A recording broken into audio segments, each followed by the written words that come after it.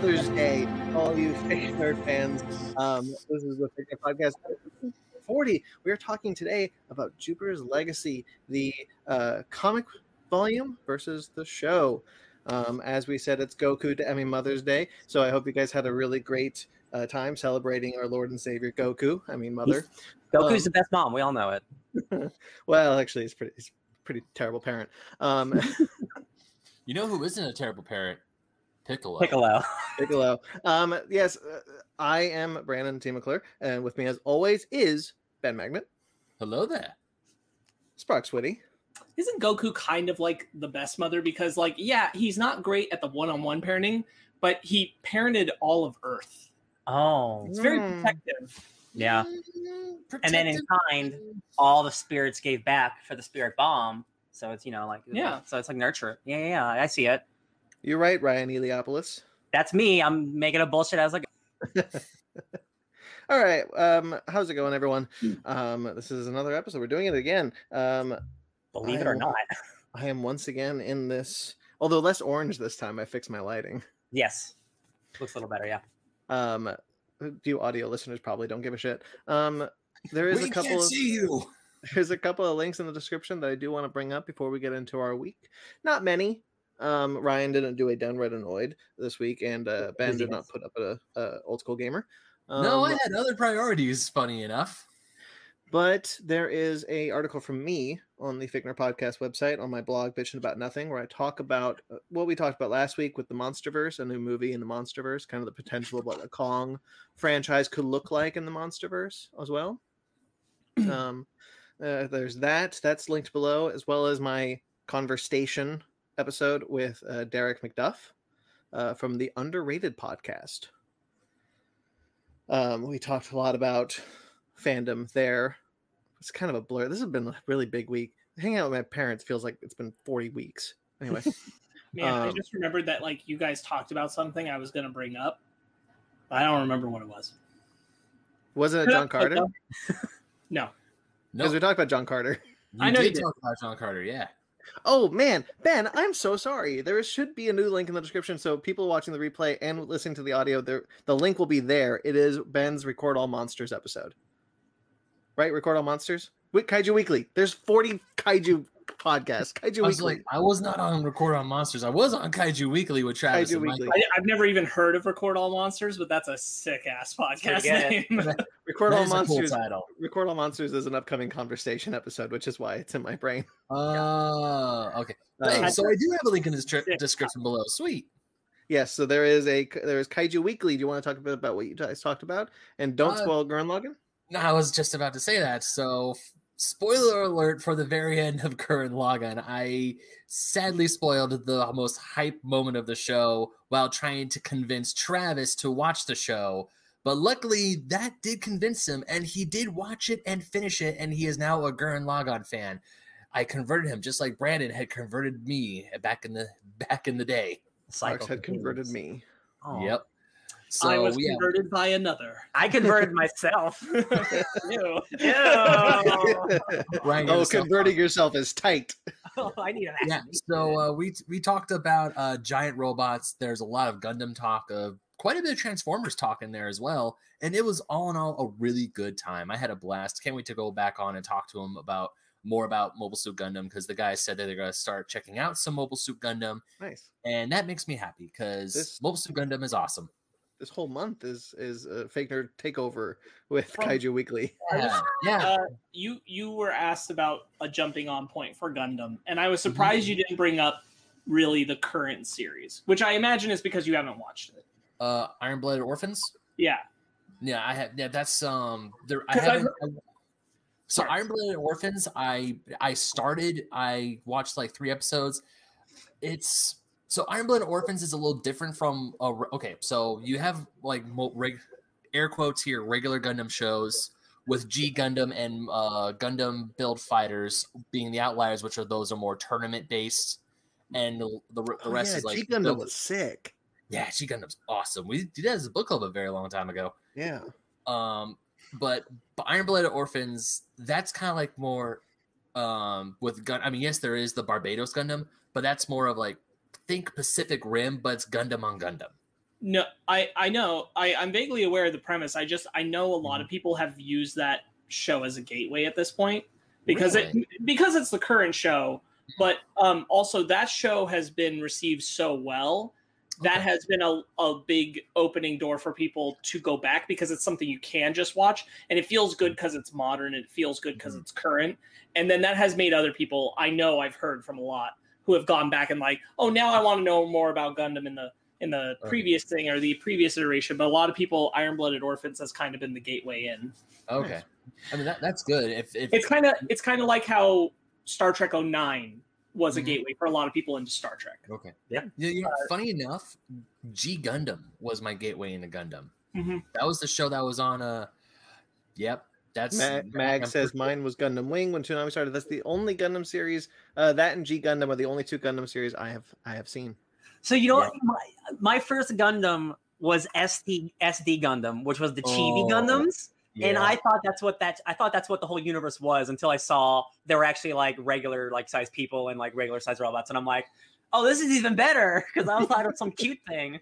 Dude, I totally forgot about SD Gundam. Yeah, I actually watched that show too. Yeah. Oh man, that was a time. I had like 2 action figures for it too. Yeah, tiny. Yeah. Well, anyway, so that'll be linked below because that's up on their feed now. And Ryan, you're up next, right, with Evangelion? Am I next, or I guess I think I'm last with Pacific Rim. Oh, okay, yeah, gotcha. Then yeah, I'm coming up soon. Hot dog. So guys, check us out on Kaiju Weekly. Also, Kaiju Weekly promised me a conversation, so take more with them soon. There you go. And then finally, the last thing linked below is the Fake Nerd Book Club audio series. Little Char in the Gang just started on the audio feed. Chapters 1 through 52 are up there right now. Find those linked below. Amazing. And that's that, guys. That's everything in below. Who wants to go first of their week? I'll do it. Do it. Because I didn't. I say this every week, so I'm going to try not to say it, but I didn't do a lot. But I play Fortnite a lot, as much as I can now, because I got a PS5 and it just looks good to play.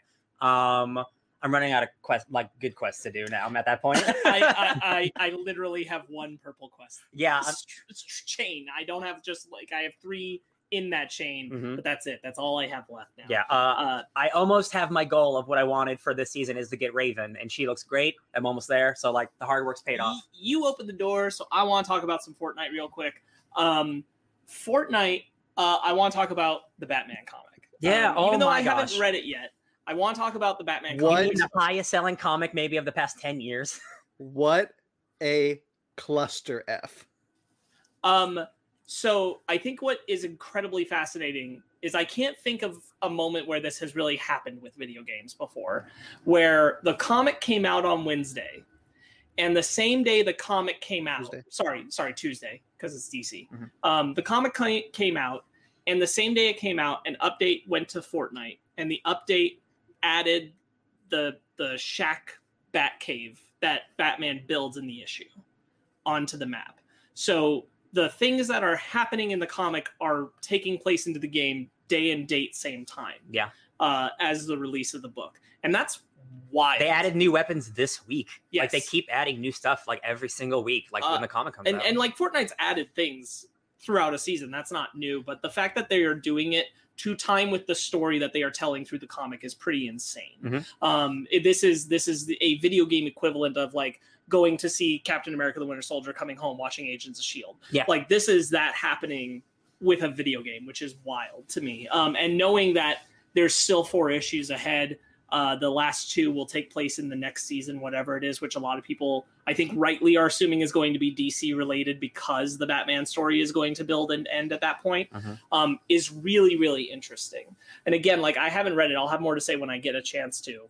But I know that they're really bringing the mechanics of the game to it. Batman is in the 22-minute time loop that Fortnite feels like. It's a Groundhog Day. With the storm stuff. He's doing that, and he can't talk because Fortnite characters don't talk. So Batman can't talk.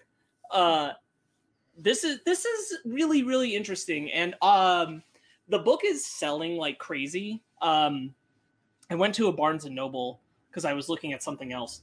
And in the comic section, they had little paper things that said Batman Fortnite comics are not sold here. you can pre-order the hardcover, but we don't sell the individual. I'm like, man, this is nuts. And I know at the comic stores it's been nuts. That's a $15 hardcover pre-order, by the way. Yeah. 6 issues, $15, and you get the codes. That's the cheapest hardcover this book ever is going to made. sell like gangbusters. So it was so interesting going into the shop when this comic dropped, because because the day the comic dropped, Fortnite had an update that was like, hey, go to your local comic shop and buy this comic.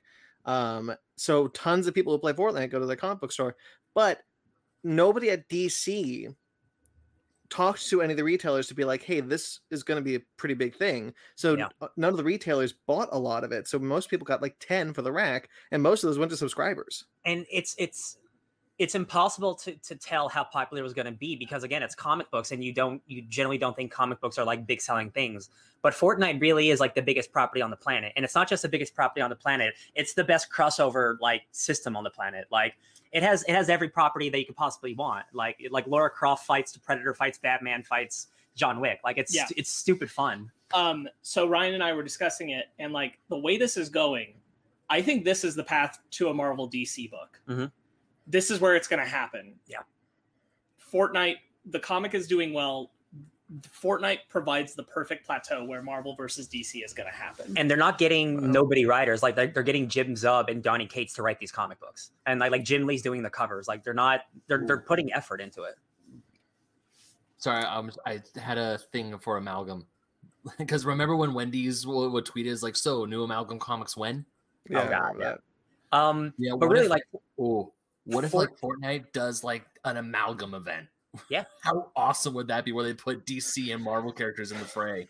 Because now. That's what like this season is kind of like. It's like Warner Brothers crossover. I mean, Batman's fighting Snake Eyes right now. That's like in the comic book. In this comic. He's fighting Snake Eyes from G.I. Joe. That's like like that's like, already happened. That's fan fiction like bullshit brought to reality. Like Fortnite's like the only thing really that's giving us like real crossover shit.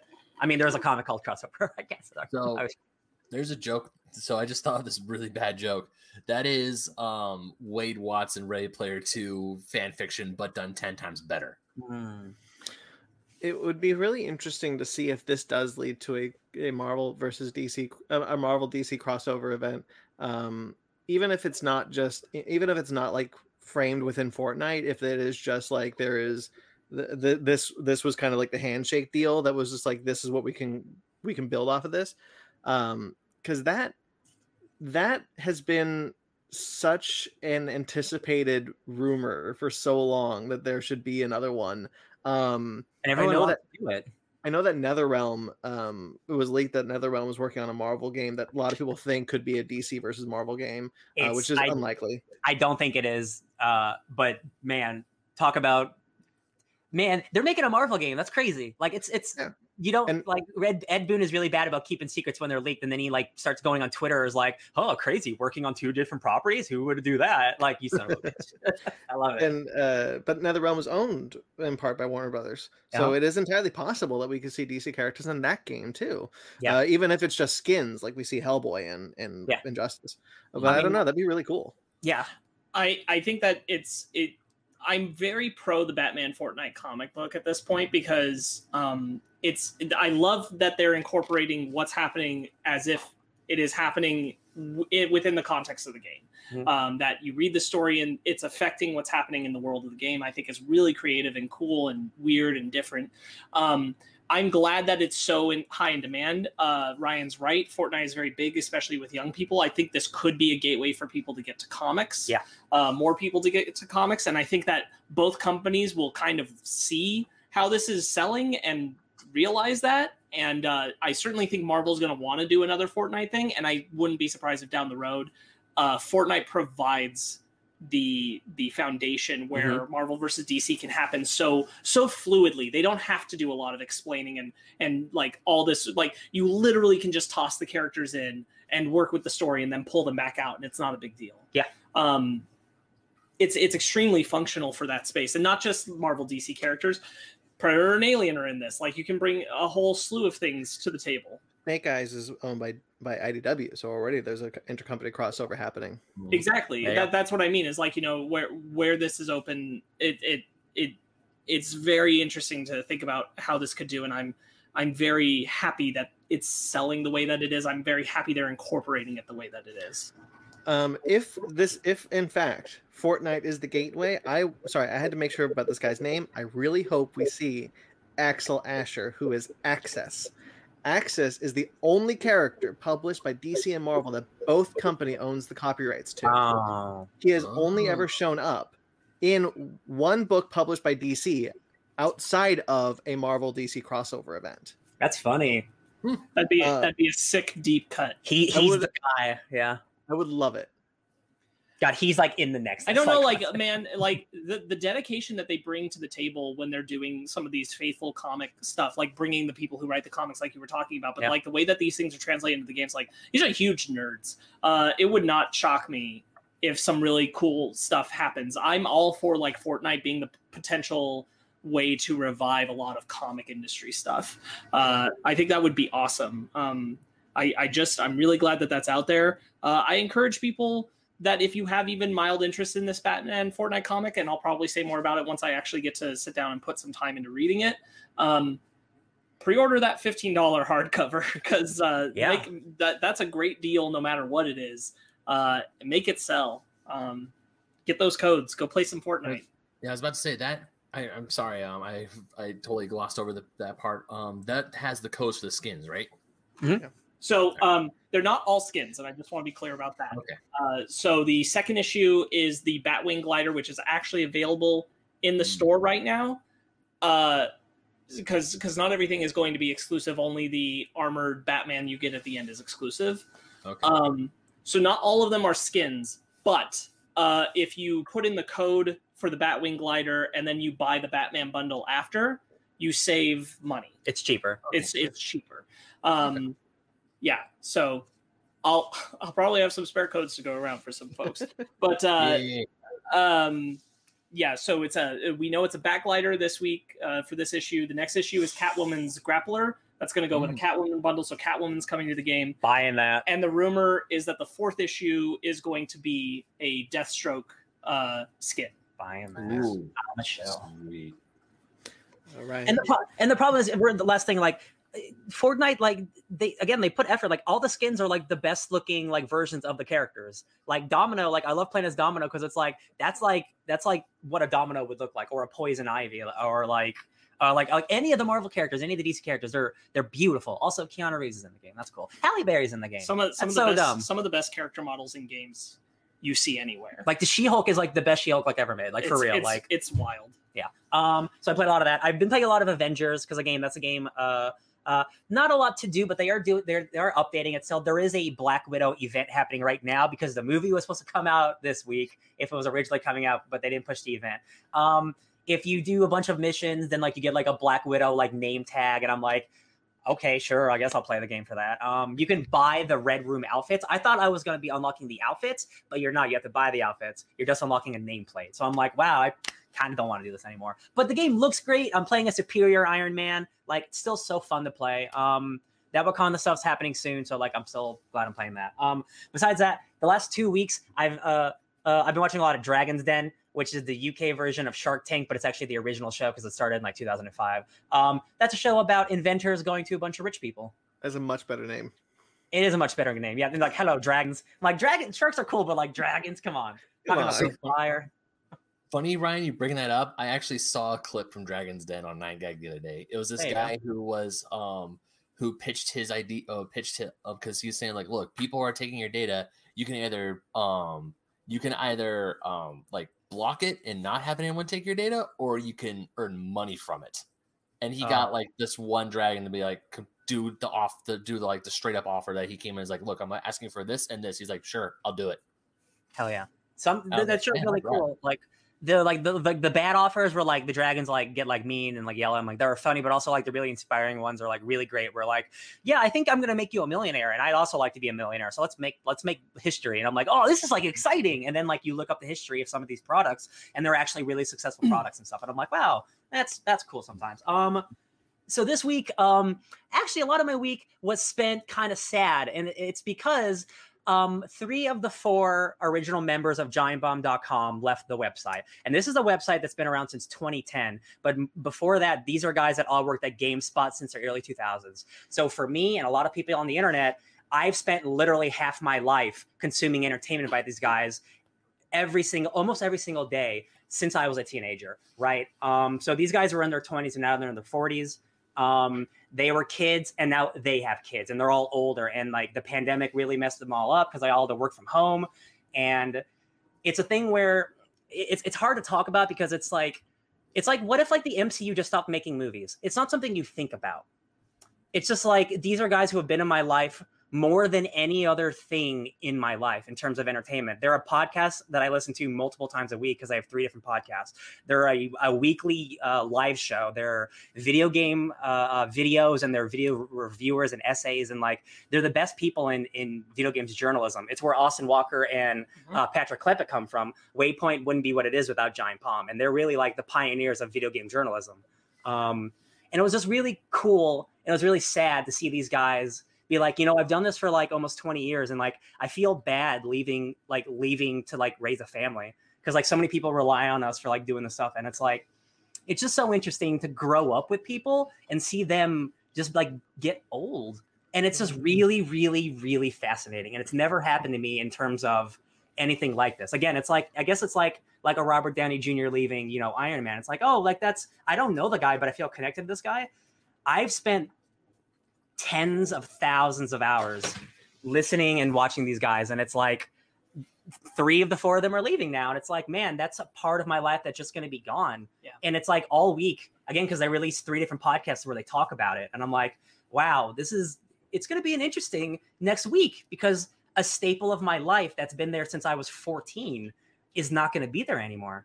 And it was a really reflective week, and how much I love that company and how much it meant to so many people and how foundational they were for video game journalism and how it evolved. Because it's crazy to think about, but like long form video reviews and like Let's Plays didn't exist 10 years ago. I know it's hard to believe, but like these were the guys who created this shit. And it's just really cool to see like a legacy like kind of end. And it's like one of the final lines that Jeff Gerstmann, the founder, said was like, man, like I guess some things don't last forever. And that really sucks. Yeah, and because they've been friends for like 20 years, and I'm like, oh wow, the next week's gonna be rough, I think. And a lot of people on the internet express that love, and it's Giant Bomb's the best video game website that will ever exist, and like the personalities and the realness, and like they are so anti-corporate bullshit. Like I like IGN, I like GameSpot, but there is always a bit of corporate stuff behind them that's just always kind of icky. Whereas these guys will tell you, yo, this game sucks, and we don't care who hears it. So there's to Giant Bomb. I love them. It's great. Next week's going to be weird not hearing the same podcast that I have since I was a kid. It's really interesting where we're in this, age of a new kind of social celebrity who they are accessible. They are people who you will, some cases, spend weeks with every single week, being aware of them, interacting with them on the internet and all that, especially when they're really popular and everything. And it's bizarre to think about when that will come to an end, your social relationship. I mean, and that's not really true. Like these guys are still going to be on Twitter. Like if you're following them, you can still follow them. You can still interact with them, things they like. But it is interesting when it like becomes that. And we're going to see in the next 10 years even more of that, where like these people who like their home base is established on the internet, who they are is very accessible, very present, very known, and watching that relationship, at least the dynamic as it has existed, end is interesting. What wild to think about, like, not that we have a following like Giant Bomb, but like what it'll be like when, most of us are, this is it, this is the time, this is done. And that chapter just ends is very fascinating. It's something that I don't think like we've fully understood how impactful that is for a lot of people, because it hasn't started happening in major waves yet. Internet celebrity. It's very, very true. Like when YouTubers like start retiring and stuff like that's going to be kind of weird, because like, oh man, we're definitely getting older, man. It's crazy. That's what it was. It was me, I think, just realizing, oh, I'm really getting older, because I was a teenager when I was listening to these guys, and now they all have children and they have gray hair, and I'm like getting old, and I'm like, oh wow, it's crazy. It's especially like the popular ones, the really like big channels. Because like, but there are many YouTube channels and YouTube celebrities that just kind of like they have their day in the sun and then they go into obscurity and then we don't know what happened to them again. But this is something else entirely. It really is the modern version of when you know, like what our parents probably had, which is, you know, if they had a regular news channel that they tuned into, they had the regular anchor that they were used to, that they liked. And this is Jon Stewart stopping the Daily Show. 100%. You know, but in our generations, like real effective, impactful, like that's what this is. This is that kind of like, oh, that's done. This thing that ran for like a big chunk of my life that's over. Yeah. You know what? Yeah. To add to this, it kind of words, use them.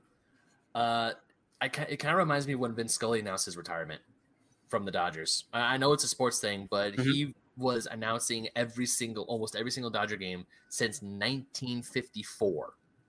Yeah, he's been with the Dodgers since they were in Brooklyn and they moved to LA. He's been with 2016 or 17 when he announced his retirement. Everyone was like, "This is weird." Like, don't get me wrong, we like the new guy who took his place, but still, it's like he's been the voice in our living room for over 50 years. It'd be similar to when Craig Ferguson retired, or when Trebek passed away, but Sajak on Wheel of Fortune, if he retired. Letterman for some generations. But I think the thing that's so interesting about it is because it is this internet celebrity, there's a different kind of connectivity because you are able to directly, especially if you were there in the early days when, you know, before they're big, they're very responsive to you. Like they have like every podcast that they do and every live show they do have a chat. And like I've been in, I can't even tell you how many hours of chat rooms I've been in, like with their live shows and like the community, and like it's just like it's like the next generation is going to happen, and it's like, wow, man, it's like because it's being connected into them and being connected into the community that is part of them with yourself, and that doesn't happen in all those examples that we're saying. It's like, and that's the part that's really fascinating. It's not that we're in that new era of these people who you are able to have a direct relationship with. Yeah, and it's not like a 30-minute show every week. It's 10 hours of content spread throughout every week. Right. Yeah. Like I'm not exaggerating. Like I consumed like a dozen hours of these guys every week, probably since I was a kid. Like it's so crazy to me that this era is like over. It's never, again, being in the internet, like nothing like this has happened yet because it's not old enough to happen. Right. And these guys have been around since like Jeff Gerstmann, the founder of the company, has been in GameSpot since like 1999. That dude's like, he's older and like he's still the one at the company because he's Mr. Video Games. But man, like it's also very exciting to see who the next generation is, because again, like Austin Walker and Patrick Klepek, who are much younger than them, but like are the next generation of great journalists. So it is very exciting for the future. But man, it's like the end of a 15-year era is over, man. It's just it's wild. Yeah, and that was my week, just reminiscing about all that good stuff. Yeah. Sparks, since you're on the same screen? Sure, I'll mine as well. I don't have a lot, but I'm probably going to embellish on some of what I got. So just like me. I did a lot of schoolwork. Things are ramping into final projects. I'm now behind. I'm basically ahead of the worst of it now because I really only have one major thing to think about at this point, which is great. But this week was kind of the hell of getting to that point. So I didn't have a lot of downtime, and what downtime I did, I usually was giving to Megan. There was a little bit here and there where I could work on an assignment, and I didn't need to put a lot of attention to it. And during that time, I was doing catch up on the CW shows. I didn't get super far, but just a little further because I'm not all the way there yet. Legends is back, and I haven't even touched the new season yet. Black Lightning's also ending soon, which is a bummer in its own way. I watched Vivi, another episode. It's the closest that it's come to convincing me I want to keep watching it. And I'll say that about this last episode. It's not bad. It's just other anime have grabbed me better. There is nothing that I could tell you is like, this show is bad. Like, I'm having trouble engaging with the protagonist. I find the world and the concept interesting, but the main character is hard for me to latch into. It's not caring about. It's like understanding enough about. So that's where the struggle is. But this last episode was certainly like the most interesting because we got a whole lot of new concept stuff, and it showed the greatest potential so far of what the show could be. So I'm still kind of biding my time with that. I spent a little bit of time on May 4th to watch The Force Awakens from its nap, which is the new Maggie Simpson short for Star Wars, which is cute. It's fun. It's totally harmless, and I think has the most important thing it can have, which is basically there's this part. Did anyone else watch this? I didn't even know it came out. Okay. So there's basically this part where it's I forget the name of the baby, but the baby that Maggie is always a rival with is like Darth Mauled up, and it looks like they kill Maggie, and then BB-8 goes to investigate, and then Maggie emerges with like Yoda ears and like a lot of force power, and BB-8 kind of has this expression that turns into a question mark, which is basically like, why is this even happening? What is this? And then Maggie's like, hold on, and then it cues the Star Wars like scroll, and it basically just says in big letters, Star Wars rules. Like everything's just cool about Star Wars, and it lists like 3 major reasons Star Wars is dope. And then it just ends on the beautiful sunset with her and BB-8. And I'm like, okay, fair point. Like they do just a lot of fun Star Wars gags. And I'm like, this is pretty good. This is just saying, hey, Star Wars is pretty great. And we got the opportunity to do some cool Star Wars visual gags. Everybody likes Star Wars. Like, calm down. Baby, like, baby, this didn't have to have a greater purpose or mean anything. And I thought that was kind of nice. Is Gerald the rival baby's pretty name? Sure, that's the name of the baby. Yeah. Thank you, Mag. I watched a lot of Schitt's Creek because when I had downtime with Megan, that's what she wanted to do. She wanted to watch Schitt's Creek, so we've gotten pretty deep into that. We're in season 4. It's a fun show. I recommend it. It's definitely engaging and worthwhile. I like it. It's got good humor. It's got probably the best use of Chris Elliott, I think, ever. And I say that because this is probably one of the only things I think he's ever been allowed to be non-eccentric and just feel like he's goofy, but not in anything that doesn't feel like a person. Okay. Like he feels like a real dude. He usually is like Which wild. Chris Elliott is usually forced into being his character actor self and very eccentric, even on How I Met Your Mother. That was the case. Take my strong hand. But here He's he just from feels The Holiday, right? He's Chris- in The Holiday? no. I think it's You're thinking of the guy who plays David. Oh, I know him from There's Something About Mary. Chris Elliott is Lily Aldrin's dad on How I Met Your Mother. Yeah. Have you ever seen Scary Movie 2? If you he's the guy with the small he's the guy hand. with the bad hand. right. Yeah, so he's a character actor, and he's usually That kind of guy. like blown out of proportion, silly. Here, he just feels like Walter from the Muppets. Is he the voice of Walter? Yes, he's the voice of Walter from the Muppets. Wow, I didn't know that. Amazing. Good for him. Learn something new every day. Wow, that's crazy. Okay, but like it's just nice to see him get to do that. I recommend Schitt's Creek. Schitt's Creek is a pretty easy to like watch show and keep up with. So I didn't have any time for Pokemon Snap this week. Couldn't make any time to get back to it, which is fine. It'll be there. Pokemon Snap requires me to like actually want to engage with it visually. But you know what doesn't? Pokemon Let's Go Pikachu. Pokemon Let's Go Pikachu I can play while I'm watching something like Schitt's Creek, no problem. Mm-hmm. So I probably put like a good 10 hours into Pokemon Let's Go Pikachu this week, my friends. There you go. How many badges do you have? This is, How many badges do you have? 4. Okay. My friends, I am definitely in a Pokemon-assance. I have taken people down with me. I felt it. More than one person in my life has re-picked up Pokemon Go because of me right now. And I can't tell you, this is like my last thing to talk about. So I can't tell you exactly what the reason is. I think it's some combination of this. We read Little Char and the Gang, and I was like, oh yeah, Pokemon. That's pretty neat. Pikachu. And then I watched Detective Pikachu again, and I'm like, yeah, Pokemon's pretty neat. It is. And then Pokemon Snap came out, and I wasn't originally even going to get it the week that it came out. But I had the money to spend on it because of gift cards, and I'm like, you know what? Pokemon Snap it is. I want that nostalgia trip. Give me that drug. and I'm just in full blown, yeah, Pokemon. Time to catch them all. Time to do what I never did, which is finish a Pokemon game. Gotta catch them all. Any Pokemon game, because I've never done it. I've never finished them. Any of them? Not a one. Hot dog. So now it's time.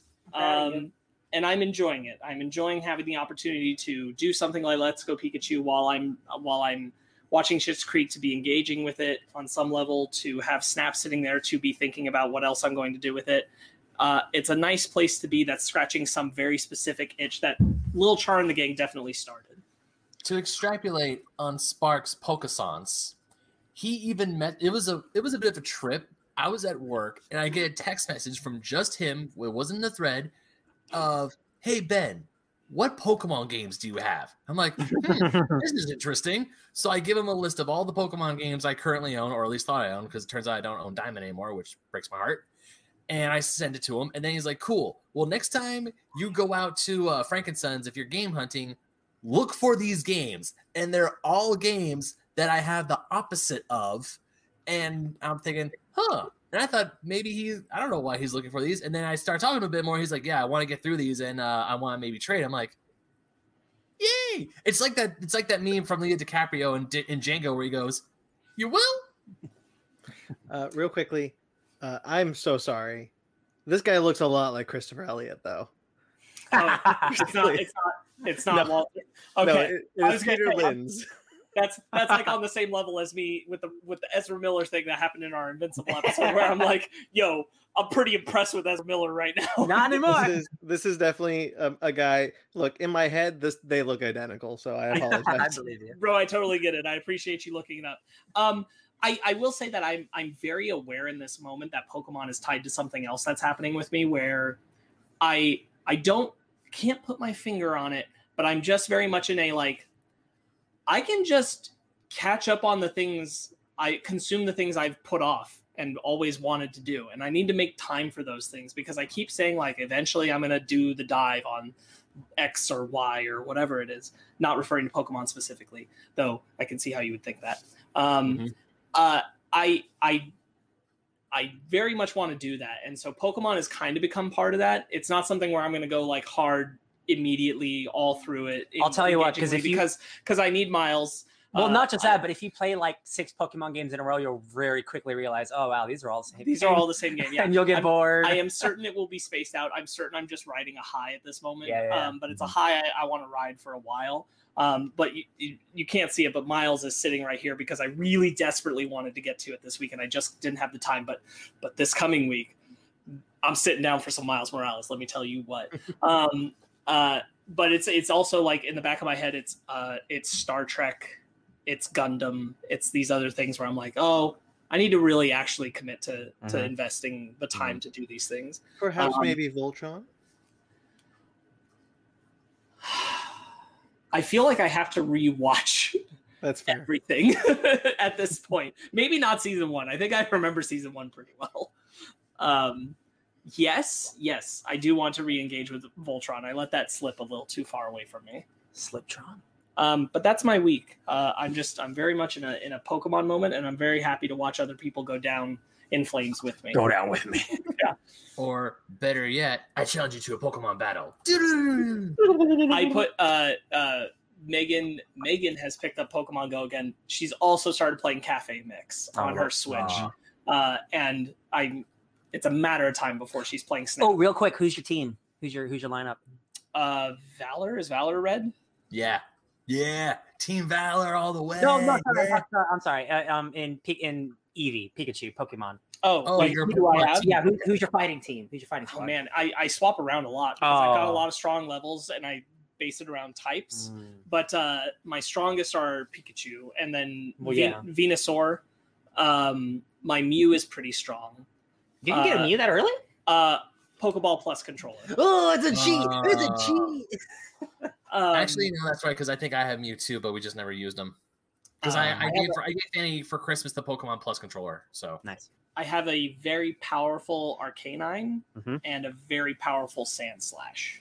Because Sandshrew and Sandslash are two of my favorites. I think I'm a I think I'm gonna wait when that. What's it called? Like a super sexy diamond. What's it called? Brilliant Diamond and Shining Pearl. I think I'm definitely gonna get that one. I prefer I Ryan's title actually. Super sexy diamond. Yes. I think that's the one I'm a plunge. That's part of the reason I'm doing this is because I want to be through something to jump onto that bandwagon. I feel you.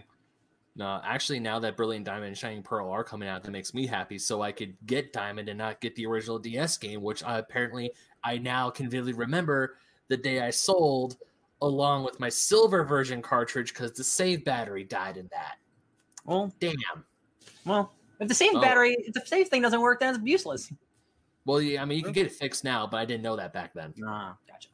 Yeah. Ben, you want to go next? Yeah, I will definitely go next. So my week was a combination of stuff that I was watching a whole bunch of stuff because we have do we have announced the new Fake Nerds Watch, or do we not say it? Yeah, it's coming up this week. Invincible season 1 is the Fake Nerds Watch special. Yeah, I thought for a second, wait, there's another one? What are we talking about? So I binged the rest of Invincible. Holy crap, that's an amazing show. All my thoughts on that show, but it was awesome. I was up till 5 o'clock in the morning one day watching it, just like trying to get to one more episode. And also I was preparing because Fanny and I are now official cat parents. We have a fur baby. If you follow me on Instagram and Twitter, I'm just flooding my my pages with pictures of Suki. My timeline, thank you. I'm flooding my timeline with pictures of Suki. She is freaking adorable. So yeah. Yesterday was her first full day here at the house, and I was trying to be in the same room with her and make sure she's cool and comfortable because she's a kitten, she's young, she's in new surroundings, she's like skittish. So I took that time to catch up on some of my comic books. I didn't get through a whole chunk, but I did catch up on Sonic the Hedgehog, and I finished Marnius Calgar. God damn it, Ryan! I think I want to play the game now. You're officially ahead of me, my man. I got to catch up. I forgot comics existed. That's great. Warhammer is way too expensive, so I'll get you in some video games before we get into some tabletops. Well, I saw you had someone got you a set of the army of like myself. I bought it. Oh, you bought that? Okay, yeah. I remember you posted that, and I'm like, the Emperor is pleased. Yeah, and now I just need to get the opposite army of you now. I only bought 3 figures because they're very expensive. And I already broke off one of the little pieces because it's very hard to put together for your first time. But I painted it and it looks kind of shitty, but it's my first time, so whatevs. Yeah. Yeah. So I'm glad you're on the Warhammer train though. It makes me happy. Yeah, I want to start getting into Warhammer a little bit more. I love Marnius Calgar. I love that book. I'm just reading this. I'm like, damn it, Ryan, you freaking got me. It's just a cool universe. So now every time I see something, I'm like, someone's talking mad heresy and hammer distance. Yeah. I mean, I know I'm not fully engrossed in Warhammer, but the memes are starting to make a little bit more sense now, which makes me laugh. So, besides catching up on some of my comic books, I also played a little bit more of Metroid: Samus Returns for my 3DS. And I absolutely love that game, although I'm in one spot that's a little difficult. I can't figure it out because I killed a Metroid, and then I realized I was stuck in a room that had lava on both sides of me, and I don't have a suit that repels lava damage. So I have to go out one way is like the way out, but I die every time I get to a certain point, and I just try to backtrack the long way. Guess what? You still die. So I had to kill my game and start my last save, which was right before I killed the Metroid. So it's like, damn, there goes that idea. Well, now you know, and knowing's half the battle. Anyways, Metroid: Samus Returns, awesome. I also recorded a new episode of Basement Arcade Pause Menu with my buddy Todd the Top Loader. He's on YouTube. Go ahead and check him out. He is an awesome dude all the way from Australia. That was fun to try to coordinate schedules. It was like 3 o'clock where he was, and it was 9 o'clock here when we were recording. Amazing. Yeah, and we talked about video game collecting. That episode will hopefully be up this Friday. If it doesn't, it'll come up the Friday after. It was a great conversation. I had a blast. And he challenged me that after I'm done playing Metroid: Samus Returns, he challenged me to play A Link to the Past, because I've never played Link to the Past. And one of my favorite Legend of Zelda games is A Link Between Worlds, which is a spiritual successor. That doesn't make sense to me. Yeah, it's weird. It's weird that you have a blind spot there. Yeah. I have a blind spot with a lot of Zelda games. I never played Oracle of Ages or Oracle of Seasons, and those are some amazing games from what I've heard. But I finally played Link's Awakening now. I finally played Link's Awakening. I beat Link's Awakening. It was a Switch version, but I did beat it and I did play it. Nice. Yeah. I'll tell the Zelda Council. Don't worry. Yeah. And just one last little tidbit. So I went and saw my mom today, and we just went through some of her stuff. And also, she gave me this ring, which belonged to my great-grandfather on my dad's side. Apparently, my grandmother wanted to pass this down to me, and it's now finally in my possession. This was his wedding ring, so I kind of now have a family heirloom. Which is funny because keep it secret, keep it safe. Yes, I am. And also, it's funny because he had a tiny finger, and this only fits my pinky. You know who else might have tiny fingers? Hobbits. Well, anyway, for you audio listeners, Ben lifted up the actual ring. He showed it. So yeah, it looks like the ring of power. It's just a gold. It's just a standard gold wedding band. It's nothing too special. But it belonged to my great grandfather, not my great. It belonged to it belonged to a family member that another family member wanted me to have. So I now have it, and I'm like, this is a nice little piece of my family history. I'm glad I have it now. Cool. Very cool. Yeah. My turn. And also, I have a cat. She's adorable. I'm done. Okay. All right. I started watching a YouTube channel called Random Hands, and I just want to shout out to that YouTube channel, which is about a guy who gets old rusted pieces of metal, be it rusted bolts or rusted bearings or train tracks, and he turns them into swords and knives, and one time a lighter, katanas and Viking swords. He also restores things, and it's been really calming. Because there's no audio. The only audio is the dude's like tools, and it's just kind of nice to sit there and just watch this dude like sand some metal. Blacksmith ASMR. Yeah, it's been really nice. We're subscribed to it now, so sorry.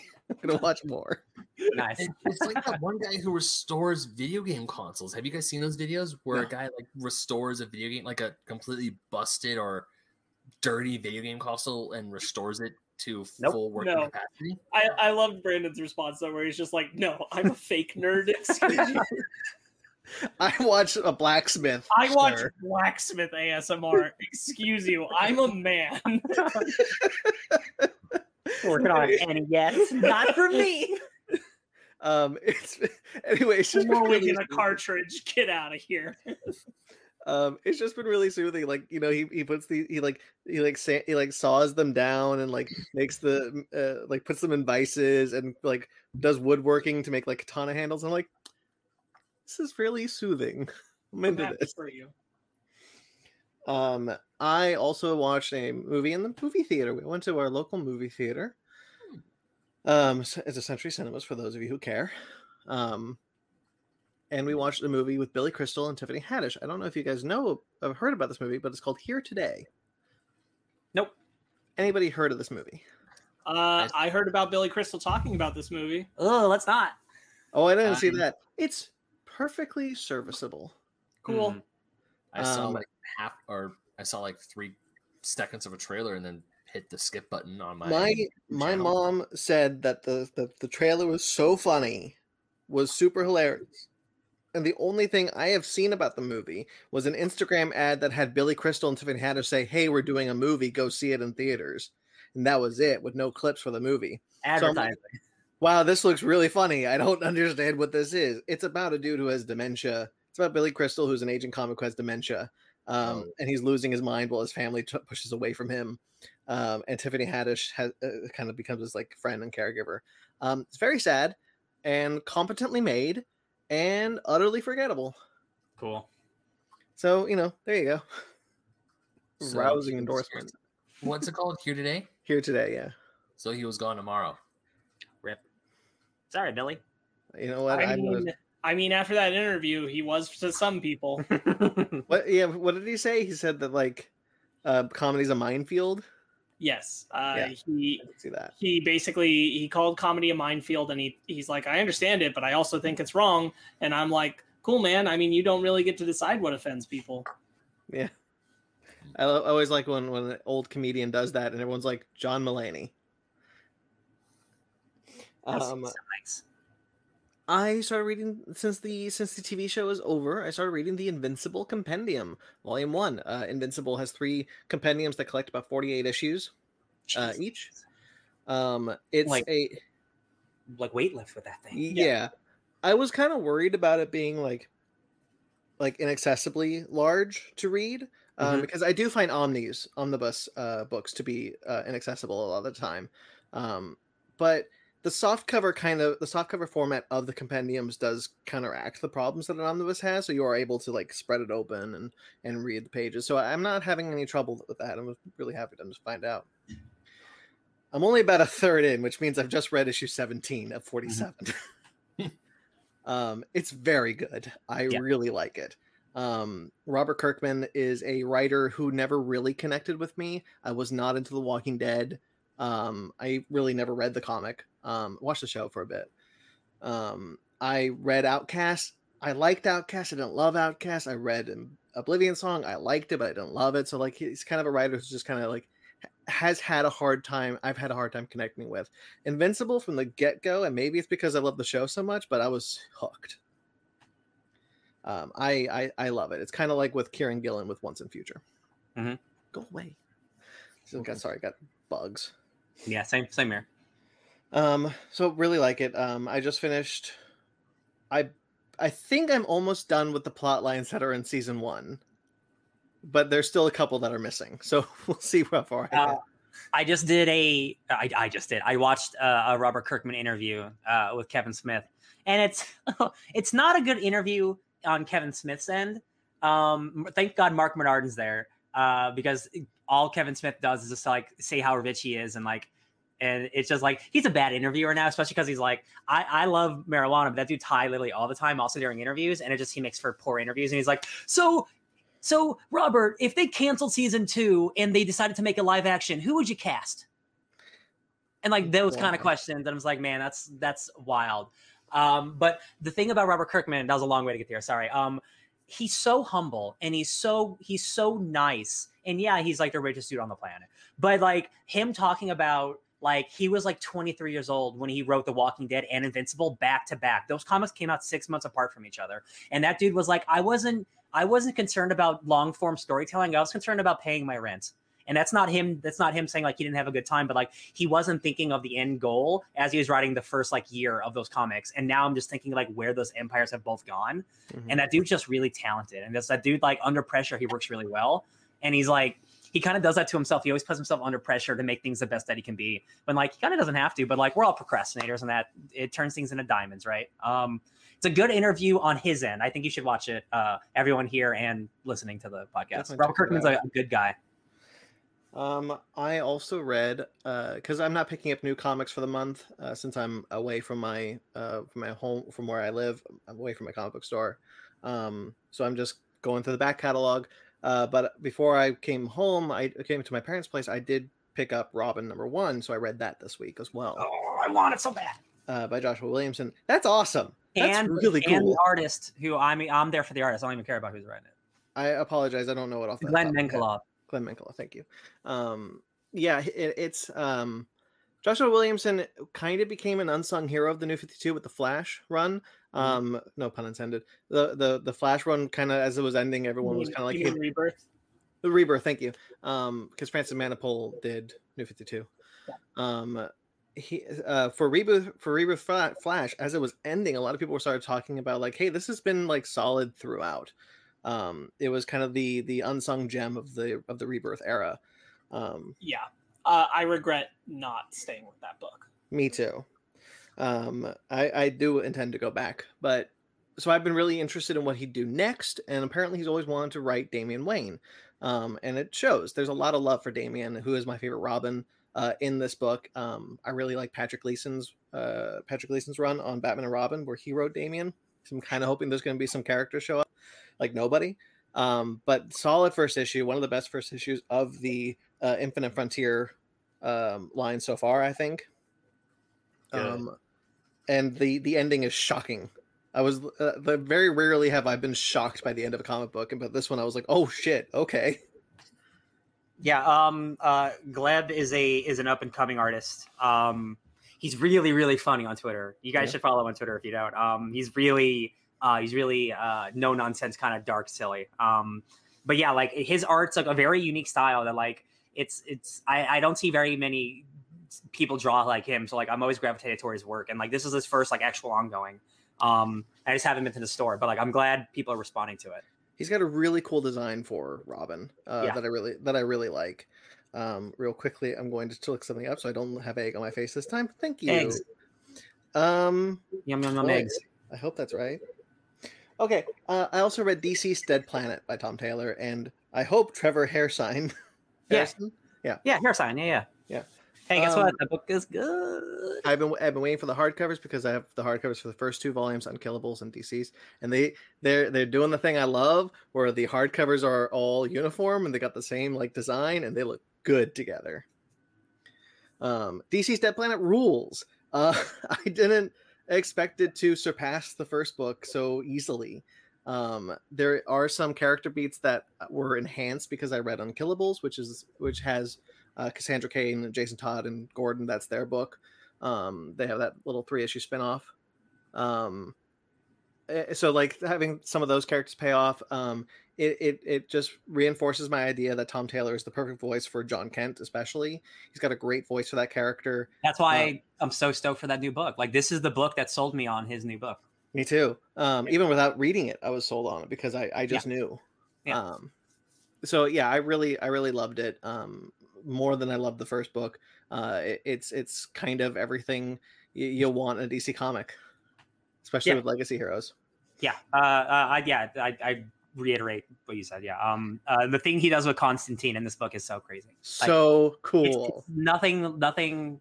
It's such a character, not like a shift. It's just something that like, man, Constantine really will do whatever it takes to save the world. Yeah. And it's just really, really exciting to see when it's an Elseworld story, that could mean whatever it wants. And like, as you read, Brandon, like it's extreme. It's very extreme. The things he's able to do such unique things with, man, what happens to Diana in the first issue of Wonder Woman is so out of left field that you just didn't think it was going to happen. There's so many interesting takes with Scott Free, with Kid Flash. Wallace West gets some play in this book. Harley and Ivy are really good in this book. Swamp Thing's in this book. Dr. Fate, Phantom Stranger. So many cool. He's just able to pull some really cool places that these characters could go in, and characters that you don't necessarily see often in the DC universe. Really, there's a really cool scene with the Spectre that I won't spoil, but it's awesome. I really loved it. He's playing very coy about a 3rd DCeased volume. I guess it would be a 5th actually, because Hope at World's End is coming soon. But like a sequel to Dead Planet, I don't see how he doesn't do a sequel to Dead Planet. Yeah, especially because it's critically done well and it's financially done well. Yeah. And again, like I remember when this was first announced, like the very, very first one, it's like it's DC zombie book. I'm like, do we really need this? Yeah. Any idea can be great. Any idea can be great. Yeah. There are places that this book doesn't finish, that you're just like, yeah, we can, yeah, let's go. Let's have a 3rd one. So now the 2 biggest things that I did to wrap up, I've watched all 5 episodes of Superman and Lois on HBO Max. Nice. It is available on HBO Max, commercial free. It rules. Welcome to the party. We weren't lying. Yeah, I really like it. There's some really cool stuff with these characters, such as Sam Lane has a really cool character arc so far. It's just the first 5 episodes. I do have some gripes of like having watched Crisis, especially, and the show being wholly uninterested in dealing with the fact that Clark Kent went from having a newborn son to twin teenagers in a day. It's important to emphasize, I think, to you, because you're not watching the other shows, that none of the shows are really big on referencing anything related to each other right now because of the pandemic. Sure. Like nobody knew when they were going to air when they were making the episodes, so nobody was comfortable saying the state of wider things for a while. So that's definitely a factor on all of them. So certainly on Superman and Lois, especially because Superman and Lois is the new show on the block. Yeah. The cinematography, as we saw in the trailers, definitely is really unique to something that I've ever seen on the CW. It does kind of feel like it's a show that belongs on HBO Max. Yeah. It's also an interesting way to adapt Superman with kids, because Jonathan Kent is John Kent's name only, and giving him twins is obviously, moving into Smallville, is all very different. I'm really impressed with how they have been able to handle it, and it's such a unique take, even to comics. Yes. For the Superman. Yes. Yeah. I think they've done a lot of really cool stuff with it. Now you've seen, and I love the bit when he catches the bridge above the fisherman. Oh yeah, anyways. But there's like all the aspects to it, which is that he realizes he still has paint on him, and also he realizes he's still just holding it up with one. He's like, oh, what a moment. I mean, Tyler Hoechlin keeps proving that he is such a good Superman. Yeah. For real. Like, I love that guy. Like, I'm so glad the wait is only, what, a month? End of this month, yeah. Oh, it's a couple weeks. Yeah. It's even better. I look forward to watching it as it airs. I'm really happy I watched these episodes. I'm glad that you jumped on that one, because I think it's really great. I think they did an excellent job with the opening, just establishing the tone of what the show was, the callback that everyone's talked about. Like, it just really emphasizes a whole other side to what Hoechlin has been able to do as Superman, that he definitely was bringing like a lot to the table in the previous appearances, but they've allowed him to really just run with the role so well. Yeah. Here. In a funny way, because, you know, like, obviously people love Superman for how human he is, but like, Superman is a big blockbuster character who he flies into space and he beats up big bad guys. But having the CW restraint of the budget, it allows him to just be a human being, which is really nice, where he is just hanging out on a farm with his kids for most of the episode. And that's really something, like you said, like, we really don't get to see that very often. I think something that the show has done extremely well is that I do truly feel like he is Dad Clark Kent first and Superman second on the show. Yeah. As far as the show's priorities, and that isn't common. And it's really nice to see. Yeah. I really like how they're handling Jordan. Yeah. I think that it's a really respectful way to handle like someone with anxiety, and then what happens in the show with that character later on, I think is really cool. Yeah. Also, they do something really interesting that I don't mind talking about, but they have a kind of a subplot of like, what happens to Metropolis if Superman isn't flying around all the time? Yeah, that's a cool concept of yeah, you're right. I thought that was really I thought that was like when Sam Lane comes in and says that, I'm like, oh shit, yeah, what does happen to Metropolis if Superman's just not there? Some of the best Sam Lane material in anything ever. Yeah. 100% agree. And then I powered through and I finished Young Justice season 3. Hot dog. Boy, guys, maybe we were better off not getting a third What season. happened, guys? Because, like, man, the world was so hyped. We were hyped for it. It comes out. We watch 1 or 2 episodes. Nobody talks about it ever again. No, and a 4th season is coming. Is it actually? Oh, yeah. Oh, wow. Well, I was so mad that Young Justice got canceled when I finally watched the end of season 2, and then everyone was. And then it comes back, and I'm like, I couldn't be more excited about it. And then I don't watch it. I haven't seen a single episode of episode 3. And hearing Brandon talk about it, I was like, maybe I don't want to see episode.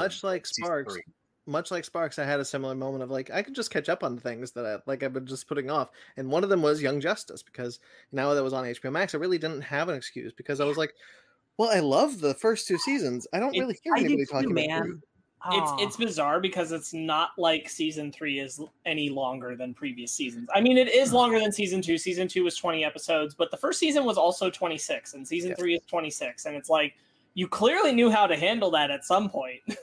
This show, the plot that they choose for the show does not need to be 26 episodes. And it is such a chore to get through so many episodes that just do nothing. The budget constraints are painfully obvious. McGann and Connor don't speak when they're together. They just they telepathically talk. Oh, that's brilliant. And I'm like, okay, come on. So there's a lot of that. they also have half the voice cast because they couldn't get everyone back. They got obviously the main cast back, but now the main cast is not just pulling double duty; they're pulling triple, quadruple duty.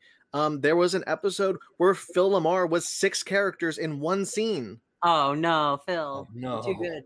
And that look, Phil LaMarr's a great voice actor, but after a while, you start to hear him in the same voice. Yeah. The guy who probably plays the most is the guy who plays Aqualad, who forgive me, I don't recall. But Phil LaMarr's Metron. That's a pretty good voice. Metron shows up in this season. And speaking of Aquaman, the Aqualad, they make him gay, which was kind of nice. Finally able to kind of have that representation. Harper Row, Bluebird from Batman Eternal, she shows up in this season, and that was kind of cool. Being like, I like Harper Row. She doesn't show up in the comics anymore. I also like Harper Row. Scott Snyder created her, and then they just whoopsies. Yeah, she showed up. She's just been gone in for a long time, actually. Yeah. But she shows up. The biggest problem though is it doesn't need to be. It needs to be 13 episodes. It doesn't need to introduce so many characters that you're not going to go back to, like Red Hood, who they are like, who is that Master Ra's al Ghul? No one. Gone for the rest of the season. Oh no. Barbara Gordon is Oracle, and I don't mind the time skips, but you also don't need to be so edgy. Some of the most egregious things happen in the show, such as brutally murdering a character named Halo, who was a DC Comics character who was a woman of Muslim descent. They do some trans allegory stuff that I think is pretty deftly handled, but many fight sequences, the middle of it, she is killed in a bloody and gross way because part of her power is that she can come back from the dead. Interesting that the show is getting edgy when they have Titans, which is the epitome of that. Which again, if it's doing its own thing, that's fine. They did come at the same time. Okay. Both of those things, so they might have thought that that's the direction. Yeah. Or been told that's the direction you have to go. That sucks. It kind of feels like they wanted to do the jump from Samurai Jack season 1 through 4 to season 5, but they don't handle it in the best way. Because Young Justice doesn't need to be so edgy. Maybe sometimes network interference is a good thing. I think that there's definitely a lot to say about that because Young Justice season 3 and Titans were tied to each other with their release. Yeah.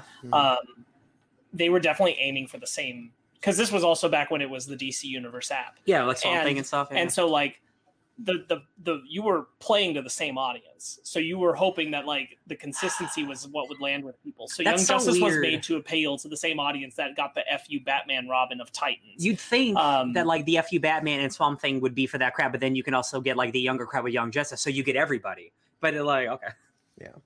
I don't think that they anticipated that at all, that they had a younger crowd.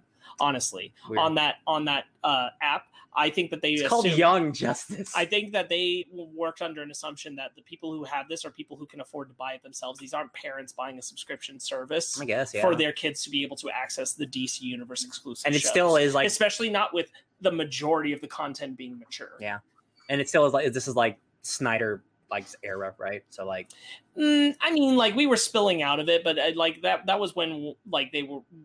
I don't think that was the driving initiative of we're trying to tie in with Snyder, because they dropped Joss Whedon's Justice League right before that. So I don't think that's necessarily what was driving it, but it certainly was there was an idea of we need to be this kind of bring this kind of maturity to all of the properties that we make going forward.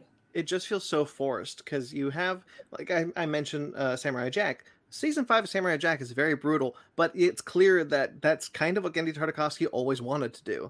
That Genndy put a lot of passion, put the same amount of passion to season 5 that he did 1 through 4. It feels like Greg Weisman, I think, is the showrunner for the show.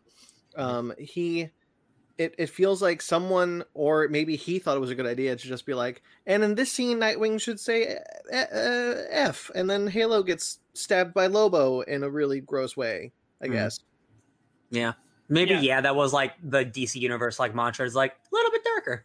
Yeah. I mean, even just going from the Doom Patrol episode of Titans to the Doom Patrol show, like, Oh, it's not even the same. There's a dourness to the characters in Titans that, like, even though like they have sad, tragic backgrounds, is not permeating the tone of the show. Mhm. Oh, that reminds me. Sorry, Greg Sipes. Okay, so interestingly, there's a Doom Patrol Go sequence in the in Young Justice, where it's the Doom Patrol characters, voiced by the Teen Titans Go character voice actors, because Beast Boy plays a larger role, and it's really, like I mentioned, there's half the voice cast, so they brought in Greg Sipes, who is the voice actor for Beast Boy and Teen Titans Go. He now plays Beast Boy in Young Justice, where he didn't in season 2, 1 and 2. So that was kind of jarring that now he's just Beast Boy forever. Yeah, that kind of bums me out, because, to be honest, I found it refreshing to have a different voice actor attached to Beast Boy on Young Justice, because the Beast Boys felt different. He's toning it down, and they were I'm sure he is, because like what he does on those shows wouldn't work here. Yeah. But it's really weird to hear that voice coming out of him, coming out of that character. Yeah, I'll watch season 4. I hope it's shorter, because I probably could have gotten through a 13 episode season pretty easily. Yeah, I think that's all I want to say about that one. Okay, so that's a shame. That's it really is. Shall we get into our bread and butter? Yum yum yum yum yum yum yum. Let's do it. 1 second. By the way, these cookies are terrible. Oh, Hershey chocolate chippies. Hershey Chips Ahoy's. I definitely want to talk about. Just make a brief note about some sad news, which is the passing of Jimmy Rich. I don't know if you guys saw this. I imagine at least Brandon. I'm sure you did. This was Robert Downey Jr.'s assistant. Mm-hmm. That's who that was. Okay. He was in a car accident. He was 52 years old, and he died this week. Robert Downey Jr. has posted a lot about him. He was like an uncle to his kids. This guy was his assistant starting in 2003 on Singing Detective. He was a huge part of Robert Downey Jr. getting through his recovery. Oh, that's nice. And his rehab. And he has honored him very much in his passing. But there's a lot of people from Marvel Studios talking about this guy, because he was just so influentially there, and important and integral. And I think, we wouldn't have Robert Downey Jr. Iron Man in a sense without this guy. Yeah. And it's really sad to have had him taken out so young. And I find it extraordinarily human and touching how Robert Downey Jr. is being very vulnerable and honest about how important this person was to him, that he's known for over 20 years. I just think that's really nice to see someone like him expressing that. But it's also really nice to shine a value on those kind of people that can be the under the line jobs who don't get a lot of attention usually from celebrity status, that this is a person who meant a lot to him, was his assistant on everything since Singing Detective. It's really, really sad. So I just want to spotlight that, because that's actually like one of those unsung heroes who is in some ways responsible for the MCU. Yeah. Not to change the subject in a handbrake turn. I remember one last thing I wanted to mention about Young Justice, which was that the show still continues to handle legacy very well, such as Barbara Gordon was first introduced in season 1. Season 2, she's Batgirl. Season 3, now she's Oracle. Aqualad has now become Aquaman. It's really cool. It's really cool to see the characters grow in almost real time and create and become new identities. That's what I'm about. I love it. Oh, spoiler is now Batgirl, so on and so forth. Spoilers. Okay. Speaking of comic book adaptations, though, Stargirl has been renewed for season 3. Cool.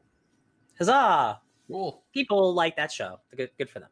I still haven't seen the rest of season 1. Probably going to watch that this week. There you go. 5 episodes from the end. I've debated going back to it, but I don't know if it'll happen. Yeah, if I recall, I was probably the most positive on it, on the show. Yeah, you definitely were. Okay, and The Flash, keeping it in the Arrowverse, Tom Cavanaugh and Carlos Valdez have announced that they are exiting the series after season 7. So that show's ending soon, right? Nope. I mean, it should. Not for another year. No, but soon is a year. This sounds like, oh, we booked a ticket. Yeah, I do have a hard time believing Grant Gustin sticks around past his contracted season 8. But there, I also would not be surprised if they find some way to continue Flash somewhere. Sure. But like, as someone who hasn't watched that show in a while, if you're telling me that those two guys are leaving, that does not make me want to watch that show. Yeah. Especially Tom Cavanaugh, who's yeah been on that show since the beginning and played multiple characters. Big part of the Arrowverse, Tom Cavanaugh. Apparently, he was supposed to leave at the end of last season, but the pandemic made him alter the plans for his exit. Oh, okay. But he's been pretty upfront about that and just wanting to move on. I am not surprised, nor do I blame Valdez for wanting to leave. They have pretty much run his character into the ground for the past 3 seasons. I haven't cared much for Cisco, and I don't blame him for not wanting to play Cisco, because Cisco's kind of in a loop of just doing basically the same things over and over. He's just vibing without developing. God, he was vibe before that phrase became like popular. They gave him the worst kind of story about him giving up his powers, and then a few episodes after he decided to give up his powers, he immediately built technology that did the exact same things his powers did. And I'm like, what? Fake Force drama. What are Yeah, that's awful. That's my least favorite thing. And I know we were all wondering, now that Impulse is being introduced as Barry Allen's son, what is going to happen to XS, his daughter? She will return. Jessica Parker Kennedy will return as Nora West Allen in the 150th episode, which will also introduce Bart. Yeah, they've actually already been filming that this week. There's pictures of them all together. Yo, that Bart outfit looks real good. Man. I know why you said that. No one was wondering what was going to happen to her, because she's technically dead. She dies. Well, I know. I was just kidding. Bleh. Oh, okay. Okay. Batwoman. Some Batwoman news. Morgan Cohen has been cast as Stephanie Brown. Spoiler. She will show up in an upcoming episode where Ryan Wilder, Batwoman herself, will be going after the Clue Master. Cool. Clue Master is like a cool guy. He was the Batman Eternal villain or something, right? He's kind of a joke, but they lean into the joke. But spoiler is his daughter. Yeah, which is why they're connected. Looks okay. The picture they showed us. Oh, is that Victor's his daughter? Yeah, it's got some. What's the writing? She got the alphabet on her or something. Yeah. All right. I didn't look at the picture. Bro, that show could be whatever it is. Like Cassandra Cain is not the Cassandra Cain from the comics in Birds of Prey. So but this does not make me want to watch that show anymore. Yeah. I want Stephanie Brown, but I don't want to you to butcher her. I really like Stephanie Brown as a character. It's not what's the word? It doesn't make me want to watch the show. That's all I could say. I'm sorry. Sparks, what were you trying to say? Batwoman's probably in the most interesting place currently where I'm at watching it. It's probably in the most interesting place it's been, honestly, since it started, which is kind of nice. It's definitely still got flaws, but I at least feel like it's doing something that truly feels fresh at this point. Right. Now we're kind of past all the establishing the new Batwoman, dealing with Kate Kane stuff. The Kate stuff it's still there, it's still coming, it's still in the background, but all the characters aren't focusing on it anymore because they've all accepted that she's dead. They don't know that, so obviously that'll come back, that she's alive, so that'll come back around. But they're moving forward, and that's taking us into fresh new territory that feels until that new actress comes in. She's already in. You're just they're just not encountering her. You have seen her in a couple of scenes, but they don't know where she is or that she's alive, and neither does she know that she's Kate Kane. But they're doing new and different things that feel nice. I'll say that. Certainly feels better to watch that than it does to watch The Flash right now, because I just like Grant Gustin brings 110% every week, and I just feel bad that like no one else does. Aw. That's not fair. Danielle Panabaker is also bringing 110%. Frosty? Yeah. She's doing some fun stuff because Frost and her separated. Yeah. And now they're two separate beings, Ooh. which is nice. Does she get paid double now? Nope. No. But it's hard to watch like the material not live up to what Grant Gustin's bringing to the table. Sure. Anybody read Lady Killer? I read the first issue because it was Joelle Jones, and I love her. Lady Killer has been greenlit to be a film adaptation on Netflix. Cool. And they have attached Blake Lively to star. Cool. That's rules. Yeah, it's going to be written by Diablo Cody, who wrote Juno, Jennifer's Body, and the upcoming Powerpuff TV series on the CW. Cool. This is it's about like a 1950s housewife who's also like the world's greatest assassin or whatever. So like it's like really cool, like conflicting, like, you know, like she's making dinner for her husband and then she goes out and murders some fools. So like it could be like it's like a cool dark comedy. Again, I read the first issue.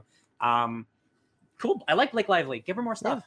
So it's kind of like a one-side Mr. and Mrs. Smith sort of thing, right? Sure.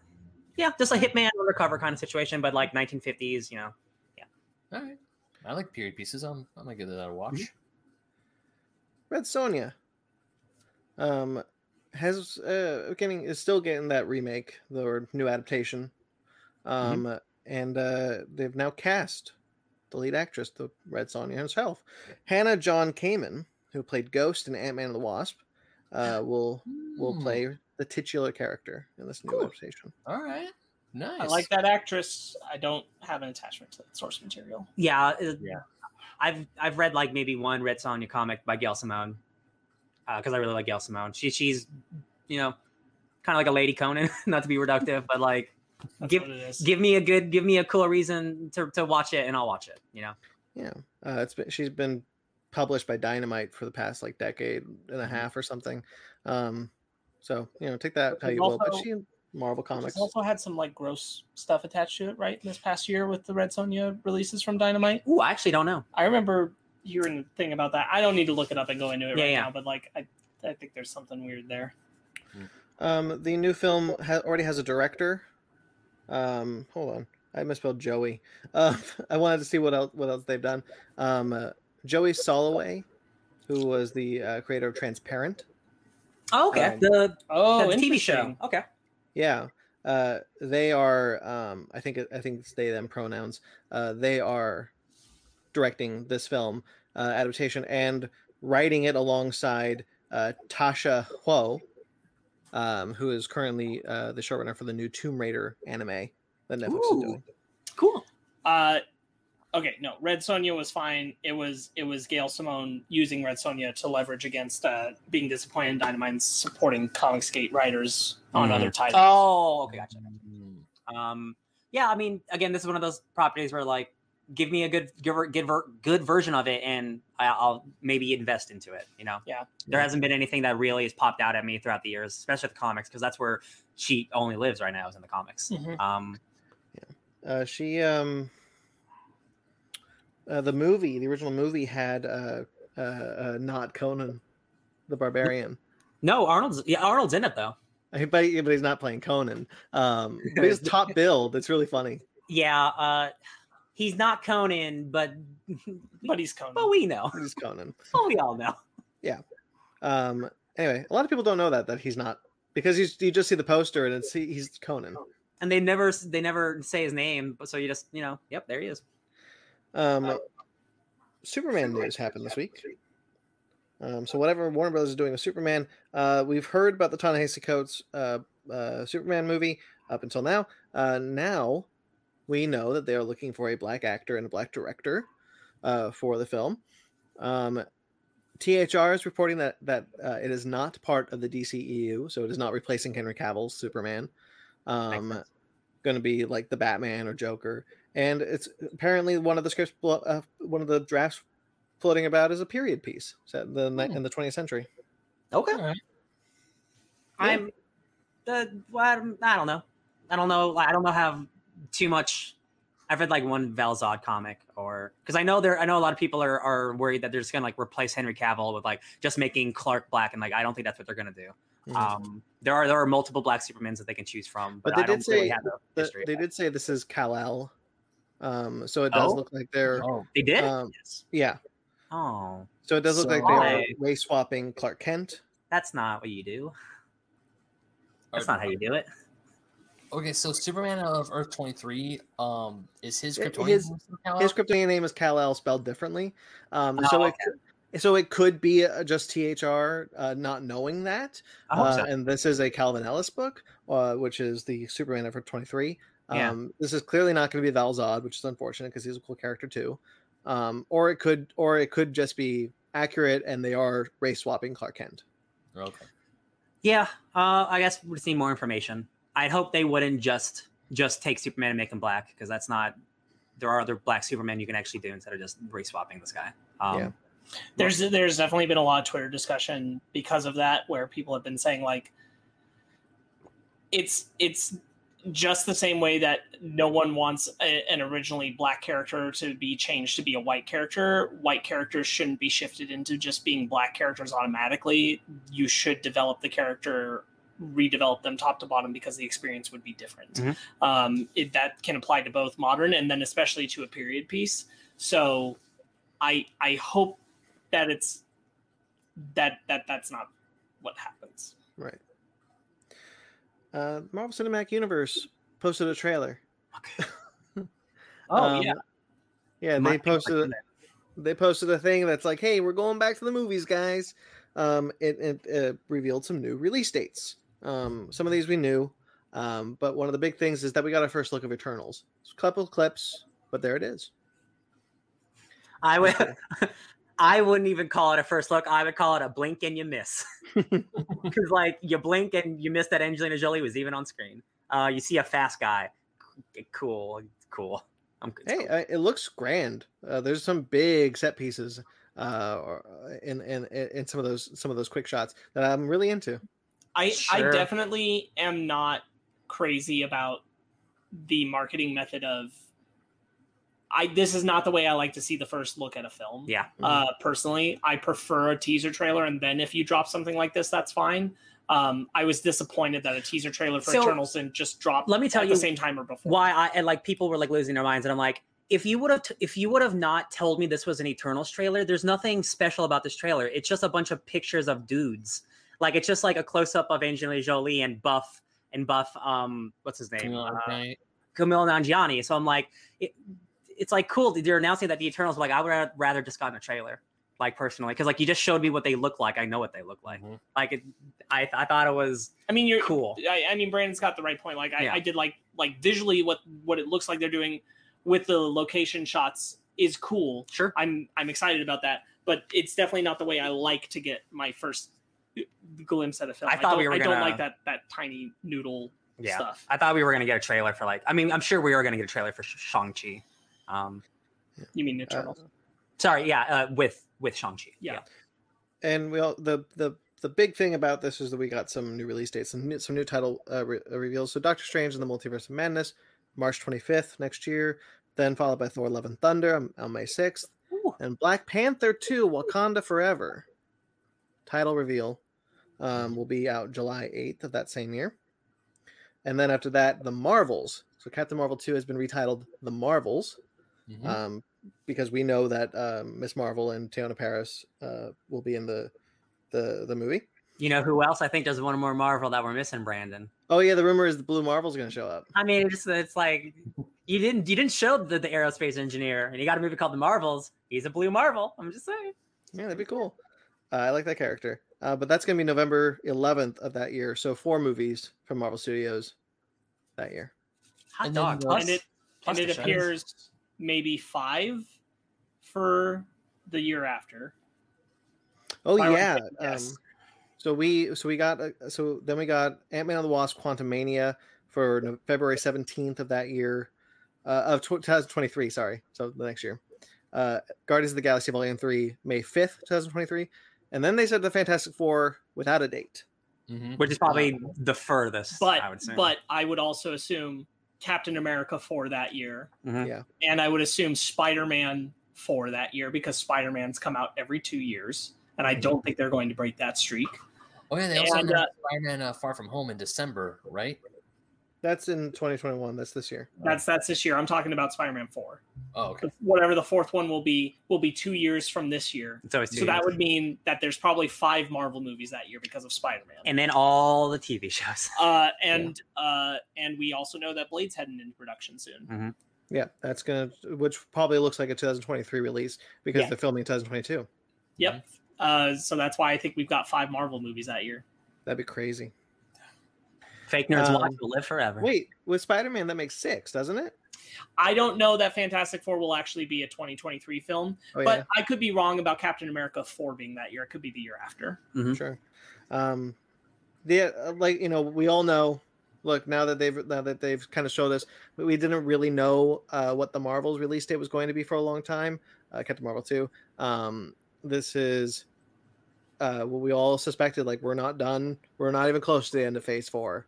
Even by 2023, I think we're halfway there. Living on a prayer. If even that. Yeah, it's crazy how big Phase 4 is already. It makes me bigger than any other phase. curious if like that Fantastic Four tease is like the final movie in Phase 4 is Fantastic Four. Maybe that's the big culmination movie. Yeah. And then kind of a surprise. Since he brought that up, I definitely think it's interesting that the 4 logo looks like the Avengers logo.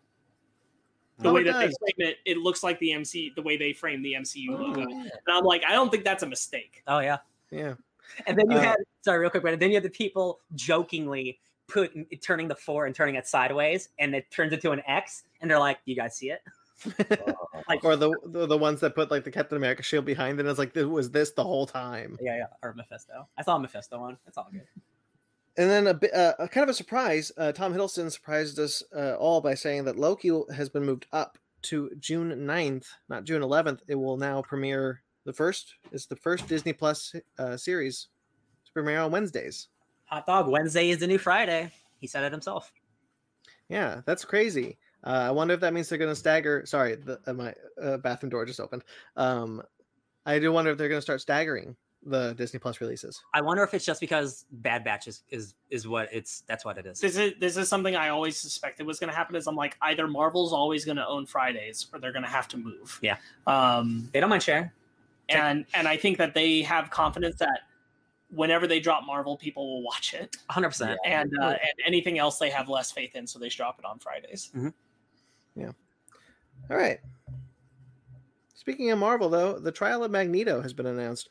We now know what Leah Williams and Valerio Schiti's comic, Reign of X comic is. It is the trial of Magneto. We were all wrong. Yeah, we all thought Scarlet Witch. Yeah. I mean, what did he do? Be about Scarlet Witch. You never know. That's true. Yeah, this is a getting John Romita Jr. to do the cover. It's a callback to Uncanny. That's what he does. Yeah, it's Uncanny X-Men 200, which is the original trial of Magneto, where humanity puts Magneto on trial for his war crimes, and then hilarity ensues. Obviously, it's interesting because where Magneto's at right now in the world. Whether you're a villain or not, like on Krakoa, like mutants have they're all clean slated. So it's very curious. Like, what if he offers himself up for Wanda? Oh, he hates Wanda though. He wouldn't do that. What if there's something that happens where he's like takes full responsibility for her? Maybe not even because he likes her, but he's like, I'm to blame for treating her as a daughter, for putting her in the position of the ability to have taken more of us. Maybe. I don't know. Like, I don't think Magneto will, considering the way he talks about Scarlet Witch, I don't think he will be the one to take the blame because he's very anti his own daughter. He doesn't really think it's his daughter anymore. Well, it's not. Yeah, considering like the bullshit human stuff. But yeah, like it's really up in the air. Like, honestly, it could just be something where like is she one, he does something which puts him on trial, which is what it could be. It's such an interesting landscape. It could be anything. it's really interesting to be looking down the barrel of this when just within this last year you had that one where it was the Empire issue where it's like Magneto the hero, and just juxtaposing those against each other, and that's why I'm like, it's got to be big, and I'm like, what's the biggest thing it could be? And I'm like, if he in any way took responsibility or defended Wanda to someone, that would be a big no to the community. It would, but like that just. There's a lot of work that had to be done to even get there. Because right now he's literally the guy who's she's the pretender. No, I get you. For sure. Yeah. Muppets surprised us with an announcement from Muppets Haunted Mansion. Love it. Coming Disney Plus. There was a fun little bit with Rizzo and Gonzo announcing it. But that's all we know so far. Whoa. Who? Man, I'm so used to Rizzo being next to Gonzo. It's Pepe. Yeah. It's been Pepe next to Gonzo for a while. Haunted Mansion. I don't like that. I'm gonna hear for the Rizzo racial. Look, I agree. I miss the Rosencrantz and Guildenstern act of Gonzo and Rizzo, which made more sense. But they made it Pepe ever since Muppets in Space. Haunted Mansion. But I agree. But it was cute. I definitely hope this is better than the recent Muppets Now show. Me too. Haunted Mansion. But it's cool. Ben, what do you think about this? I haven't seen a trailer for it. I just saw Muppets Haunted Mansion. Trailer. Nice. All it is a cute thing of Gonzo and Pepe announcing it. But the concept is that we're getting a Halloween Muppet special, which is the first ever Halloween Muppet special. Heck yeah. That I have to assume they filmed inside the Haunted Mansion, at least part of it, during the pandemic. I hope so. Nice. That'd be fun. So this should be cool. Yeah. All right. Oh, I'm gonna skip this one. Alan Moore was in the news this week for the first time in a long time. Hell yeah, baby. He has signed a huge deal with Bloomsbury. It's a publishing company in London who's responsible for the Harry Potter franchise. He'll publish 2 projects for them right away. First, one called The Illuminations, or just Illumination, sorry, which is just a collection of 50 stories. That'll come out in 2022. And then a 5-volume series titled Long London will start in 2024. And we got a little bit of a blurb. We'll travel throughout the titular British city with its shell-shocked and unraveled estate in 1949 to a version of London just beyond our knowledge, which features murder, magic, and madness. This is... I'm pretty sure we're aware of it, but... Not in this universe. I'm the resident Alan Moore guy. The last comic that he put out that I read was Providence, which was like 5 or 6. I say that it's probably way longer because I've been reading comics too long. But Providence, which is like a quasi Lovecraftian English story. Date it related to your nose ring. Actually, probably around the same time. Yeah, there you go. There you go. Good job, Sparks. This is really exciting because like he's an older gentleman now. He's in his 60s now, and he doesn't put out as much stuff. But like.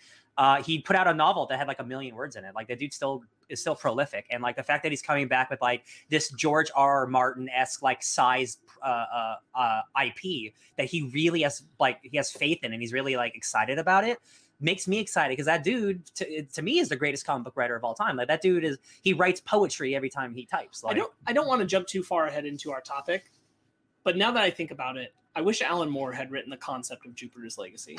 Oh God, he would destroy it. Oh my God. Because that's what he does is what I actually want that book to do. You're so right. We'll get there. You're right. I just want to prime that up. No, you're 100% right. Oh, that's too good. It's too good. Yeah. These are books, right? The volumes are books, not comics, yeah. Brandon? Yeah. I don't read as many books as I should. And definitely Alan Moore writes longer books than I ever want to read. But I'm very excited because this is a dude that I really love and respect. So like if he's excited about it, then I'm excited about it. For sure. Yeah. And then having dog problems, I apologize. Dragon Ball Super. Got a bit of news for Goku Day. Dragon Ball Super new movie is coming out in 2022. Yeah, this was interesting because this got leaked. That it was going to get announced on Goku Day on the Toei Animation site. So everyone's like, so that's definitely for real. And then Toriyama came out and acknowledged it, and he's like, yeah, it's definitely for real. We're announcing that on May 9th. And so everybody kind of thought we were going to get a teaser, like the first teaser for Broly, which didn't show a lot, but just got you primed. We didn't get that. We just got the yes, it's coming out 2022. But there is the blurb that Toriyama decided to put out himself, which talks about unexpected character appearance. And that he's, putting the same kind of work in this that he put into Broly. And Ryan and I did some speculating last night, and I want to throw it to you guys because I'm curious. Who do you think the unexpected character may be? I don't know. Majin Buu? Majin Buu's in the franchise anyway. No, it's like Evil Buu. But he's reincarnated as Oob, so Cell? Could be Cell. See, I thought that too, but I'm like, I know that, first off, I don't think that's unexpected in the sense that I know the fandom wants Cell back. Right. I even want Cell back because I love Cell, but at the same time, I'm like, I think it's best left alone. I feel like anything to do with Cell at this point would just ruin him. I'm already mad about any time they've tried to bring him back in like GT and stuff, and that just utterly destroyed. You mean when him and Frieza resurrected like Hitler and all the Nazis? Now that being said, Toriyama behind it, like I'll be like, I don't give a shit. Like you do it if you got the idea, but I find it hard to believe itself. I'll put my pitch in. I think that he had such a good time reinventing Broly in the way that he wanted to. He's going to go back and reinvent another movie character who's really popular. Cooler. Don't you do this to me. Don't you put this curse on me. Yeah, that's what I said. Because Cooler's the best. I think it would make a lot of sense. You've got Frieza on the table again. Cooler is also a character he designed. Develop that whole family. He designed that transformation. You can bring Broly back. You can put the Saiyans at odds with them. King Cold. I think it makes a lot of sense. So to me, that is like top tier unexpected character. Cooler. Yeah, That is a lot better of my pick because I thought I was like, hey, let's just do something out of left field and bring back Raditz and just have it get. I also joked because like that'd be wild. Like I want Raditz to come back. Raditz is such a joke. Yeah, he's basically villain Yamcha. Yeah, in the Dragon Ball universe. So just like redeem himself. No, just like bring back Raditz and have just Goku's like, oh, that's what that hair comes from. He's like, what do you mean? And he just goes Super Saiyan 3 just for the fun of it, and Raditz goes, what? I want to imagine like Raditz has like spent like the last 30 years. Like nobody knows because nobody's cared what Raditz has been doing, and he's just been developing power, and somehow he's like now the strongest person. He's One Punch Man, but we don't know how it happened, and we just got to beat Raditz now. And he's like, "What are you gonna do? Double Sunday?" That would be wild. that definitely would be unexpected. I would love it. I'm definitely way into the idea of him doing with Cooler what he did with Broly and bringing his personal shine to it. I think that could be a lot of fun. Cooler's the dopest. I like Cooler. I like Cooler a lot more than I like Raditz. Cooler's one of my favorites. Yeah. Yeah. I was just thinking, it's like, man, that'd just be funny if they just brought Raditz back for like a one-off gag. That'd be funny. Not even a one-off gag, but not even like I was thinking like not even Raditz is like a villain or a gag. It's just he's helping. Yeah.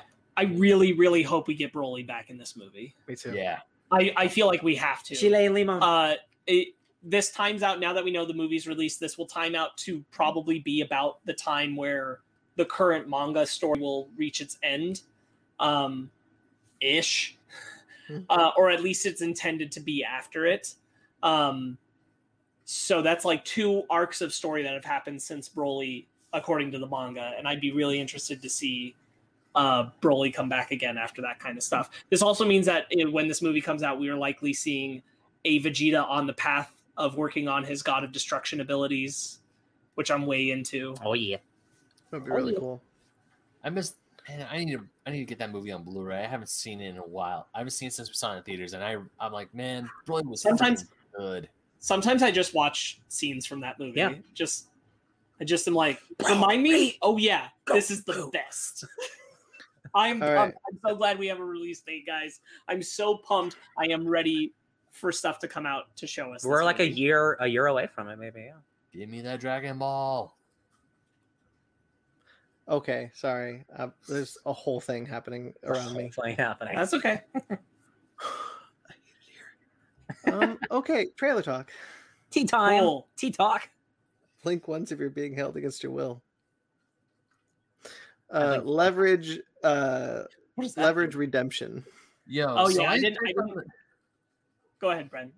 No, I checked. It said do not watch. I watched it anyway. What the hell?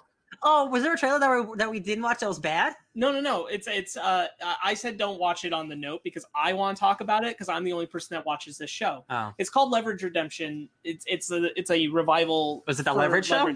Yeah. Oh, okay. Which is where Aldous Hodge, who's going to be in Black Adam, and was in the Invisible Man. This is one of the things that made him really prominent and famous.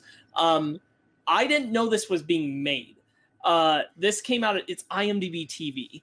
Is doing this revival, but they got him back. They got almost all the cast back. The only person they didn't get back is Timothy Hutton, and apparently it was on purpose because of his sexual abuse allegations. Oh, against Timothy! Him. Yeah, but they got the entire cast to come back, and I really enjoyed that show. You can watch that show if you have Amazon Prime. It's all on there. It's actually a pretty competently well-made TNT show, and the cast is really fun. I just didn't know that they were doing this. Mm-hmm. It's wild. It's bizarre. I can't believe that they felt there was enough of a interest to do it, but they did it. IMDb thought so. I'm pumped and surprised. Right on. I just wanted to talk about it because it came out of. I just saw it on YouTube and I'm like, what is this? It's like Psych getting like a movie or something. Yes, that's neat. Yeah. It just really threw me, and I'm a big fan of that series. So. Cool. Yeah. Georgetown. Apparently, this came out last week. We missed it. Christoph Waltz is directing this. Yeah, this is his first major directorial experience. He did one other small thing like 20 years ago. But this is his first major directorial debut. Quirky.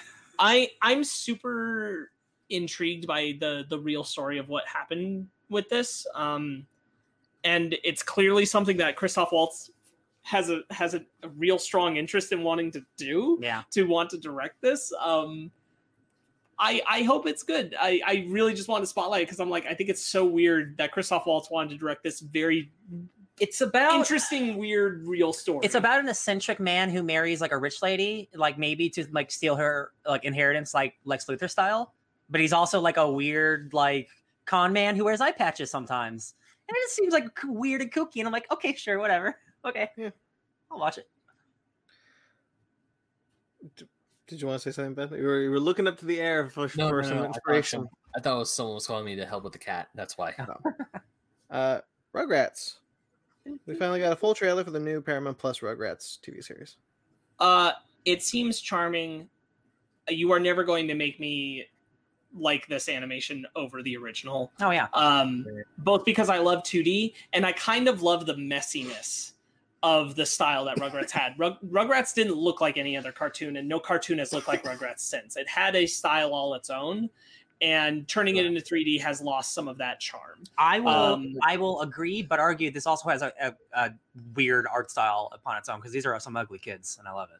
I mean, yes, they definitely maintain their character models. I just mean like, the basic animation that's designed in is no different from the SpongeBob show that they're putting on the same network. Sure, yeah. Like the Camp Coral show. It's the exact same animation studio taking that over and applying it to the Rugrats character models. And I'm like, Rugrats literally in like the way that they used color weird in the original Rugrats show, and this is more or less a standard.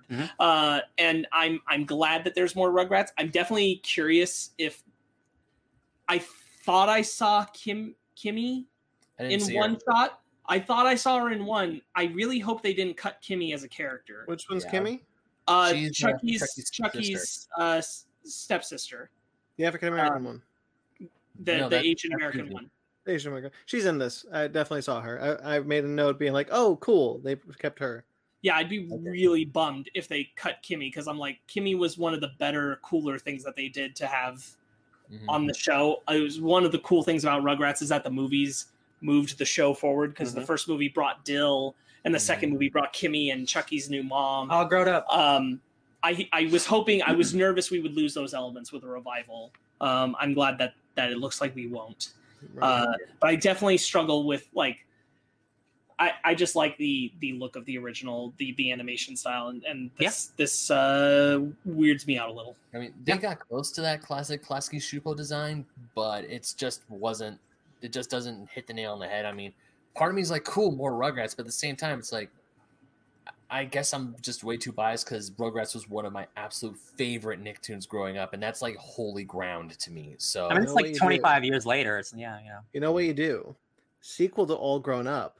Now the kids are the parents. Yes, Brandon. That's of course. That's obviously what you do. We were wanting that for a while. That's what I've been saying. That's what I wanted. Yeah. That's what I wish it had been. Yeah. Because All Grown Up was cool too. But yeah, that original animation style, like the best way I can describe it is grunge. It's a grunge animation style, and I wish that were sticking around. But I still think this has the charm of Rugrats. Mm-hmm. I definitely, when he said "hold on to your bottles," heard "hold on to your buttholes." Hell yeah! When I watched it, but it's still cool. It's the forced edginess.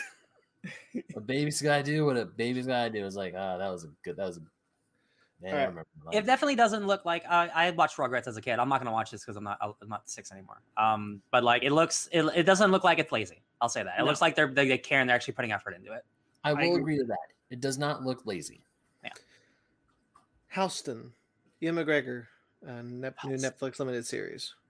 Yeah, just another interesting true life story. I like the idea of this. Ewan McGregor playing him, I think, is a good choice.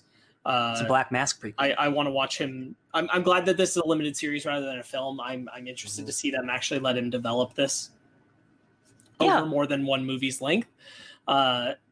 It should be cool. Yeah, I'm obviously not like into fashion or anything, but like any movie or a TV show can be good enough, and I'll get interested in it. Love Ewan McGregor. He looks wacky. 60s, 70s fashion. Liza Minnelli's in it. Like, looks cool. Yeah. Heels. Yeah, good for Stephen Amell. That dude loves wrestling. Yeah, good for him getting this passion project made. I don't know if it looks like something I'd want to watch, and I'm certainly not going to anytime soon because it's on Stars, and I don't have access to Stars. But good for him. That dude has been on the WWE like multiple times. Here's the thing, though. I think wrestling can be pretty cool. Yeah. If I hear good things about this show, if I hear enough good buzz, I will go out of my way to watch it at some point. Because I'd like to support that, and I think like his passion for it might make this show pretty good. I'd be interested to see. I really like that it's coming from the angle of him of the bad guys as a heel. Mm-hmm. He's a career heel, and what that means, and the impact that he has. It seems like his character is a person who's more passionate about wrestling than the people who play the heroes, but he's always the bad guy. Mm-hmm. I'm really interested in that idea. He's gonna fail the city. Absolov End of Gods video game. So every week, I just type in new game trailers just to see if anything pops up at a random, and I found this. And hey, guys, how do you feel about Techno Vikings? Because I think this looks pretty cool. It looks all right. I'm more into horror, so I think it looks pretty. Haven't we seen this game? Not this trailer, but this game before. We haven't because it's a PC exclusive that's only coming to PS5 now. I definitely have never seen anything about it. Let's make Ben play it. Yeah, it's definitely like ancient mythology mixed with like modern sci-fi technology. Love spooky vibes, like big Soma, like survival horror vibes. And you said it's been received well on PC already. Yeah, it's apparently like a really, really good game. Wait, I'd be down. What's it called? Absolov. End of Days. End of Gods. End of Gods. Which no, I didn't see this. It's not on the drive. I'm looking right at it. Well, I also texted it to the group, so he did text it to the group too. It's okay. It's a cool trailer. You're not in the spookies. Stephen King met. It's okay. It's better that you haven't seen it because we're just going to make you play it. Oh god, it's going to be too spooky. Arcane, the animated series, was announced to go to Netflix. We heard this was coming a couple months ago, I guess. A year ago, they announced that they were making this, and there was like a behind-the-scenes thing with a little bit of a look at like concept art. This is the first time that they're showing anything of what the show will actually look like in motion. They're clearly putting some money into it. It looks wicked. It looks like a kick-ass animated series, and if its story is solid enough, I'm down to watch it. I was actually chatting with Pi, a friend of the podcast, Pi and Michael, about it, and it sounds like the intention is for it to be an anthology series. So this first one is going to be about these two sisters, and the next series, the next season will be about a totally different character in League of Legends, and that's how they want to move through League of Legends rather than telling a consistent story from season to season to season. It's going to anthologize the characters of League of Legends. I never really got into that game, but I did think the character designs were sweet as hell. Yeah. So Brandon, you've watched Dota, Dragon's Blood. Yeah. Dota and League of Legends are the same game. They are the exact same type of game. It's a MOBA where you have 3 lanes and you're trying to go defeat the towers on the opposite opponent's team. Not much of a story again, but like it is this entire lore and universe behind it. And now they are crafting this beautiful animated show. And I'm like, so weird. Again, with Ark is also getting a cool animated show. Like all of these multiplayer focused games are getting like really dope animated shows, and it's like this is the really kind of thing, weird. This is the kind of thing I want to see from Overwatch. Yeah. Oh, especially with this kind of like budget to the animation. Like that animation looks great. Yeah. And we only got like a couple seconds of it, but it looks sick. It looks like more than just cinematic game animation. Mm-hmm. It looks like it's a style all its own, and I really appreciate that. Mm-hmm. Yeah. A Quiet Place Part 2 final trailer. We reviewed it, so whatever. That's true. Can't wait for everybody to see that sound cannon. Hell yeah, remember Sonic Cannon? So how crazy is that, guys? Yeah. Yeah, I mean, what else can be said about it more? It looks good. I'm excited to see it. Yeah. In the news this week, they were talking about John Krasinski and Emily Blunt are pursuing Paramount for more money because when they made A Quiet Place Part 2, they agreed to take a smaller payment up front to make it in promise that they would make stuff off the box office returns. But now that Paramount has cut the box office time down to 45 days before being released on Paramount Plus, they're like, you need to give us more upfront now. That's an interesting thing that's developing because of the streaming service stuff that's happening. Just another notch in that. Gotta get them paid. which is wild. Get that money. But yeah, the movie still appeals to me. I want to see it. I definitely Last of Us vibes hard. I definitely kind of didn't want to see as much of this trailer as I did, but that's okay. It's just like it's again because like after an entire year you have to rebuild the hype, but like this I didn't really feel like I saw anything new.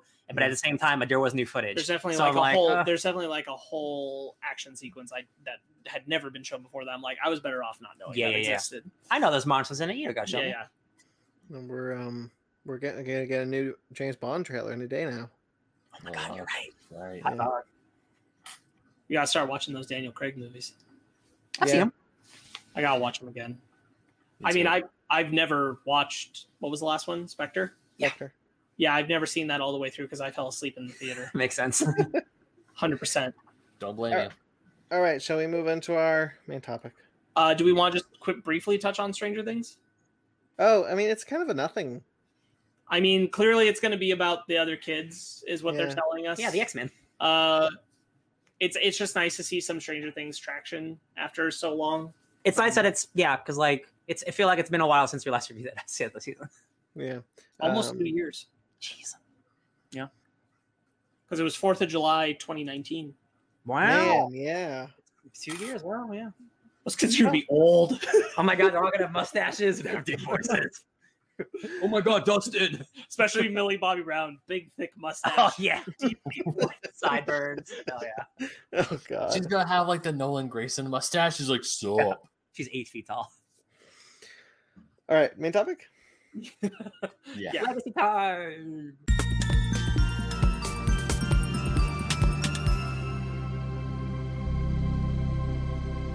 My parents are finally going to bed, so maybe no more interruptions. Hot dog. I've been saying that way too many times today. I'm sorry. Let's get the hot dogs out of I love it. Okay. I love it. Mm-hmm. Okay, so we're talking about Jupiter's Legacy, kind of our famous segment where we compare the first episode, right? Just the first. Yeah, I watched episode 2 just to get a little more, but it doesn't really add too much, I don't think. I wanted to put more time into the episodes this week, and I just frankly didn't get to. Yeah. So, but you did watch the first, though. I definitely watched the first episode. I started the second episode. I got 10 minutes in, and it was late at night last night, and I'm like, I got too much to do today. I gotta go to bed. And if I'd gotten home earlier, I would have watched more, but it didn't happen. And Ben, you watched the first? I watched the first. I was too busy watching Invincible to watch the other ones. Okay, so we're going to be talking about the first volume of the graphic novel now. Full disclosure, for those of you who have not seen the Fake Nerds Watch episode where I also explain this, but Jupiter's Legacy Volume 1 is currently reprinted as it is Jupiter's Circle Volume 1 has been reprinted as Jupiter's Legacy Volume 1. In the current way that you can find the trades, we are talking about the first volume of Jupiter's Legacy, which is Mark Millar and Frank Quitely. Yep. The original book. Yes. In relation to the first episode of the Netflix show that is out now. How many episodes have you watched, Brandon? I've watched 2. Okay, so spoilers for the first 2 episodes and 5 issues of the comic. Yeah, man, we're not going to barely talk anything about the show compared to the comic in terms of plot stuff happening. Because man, that comic. Yeah.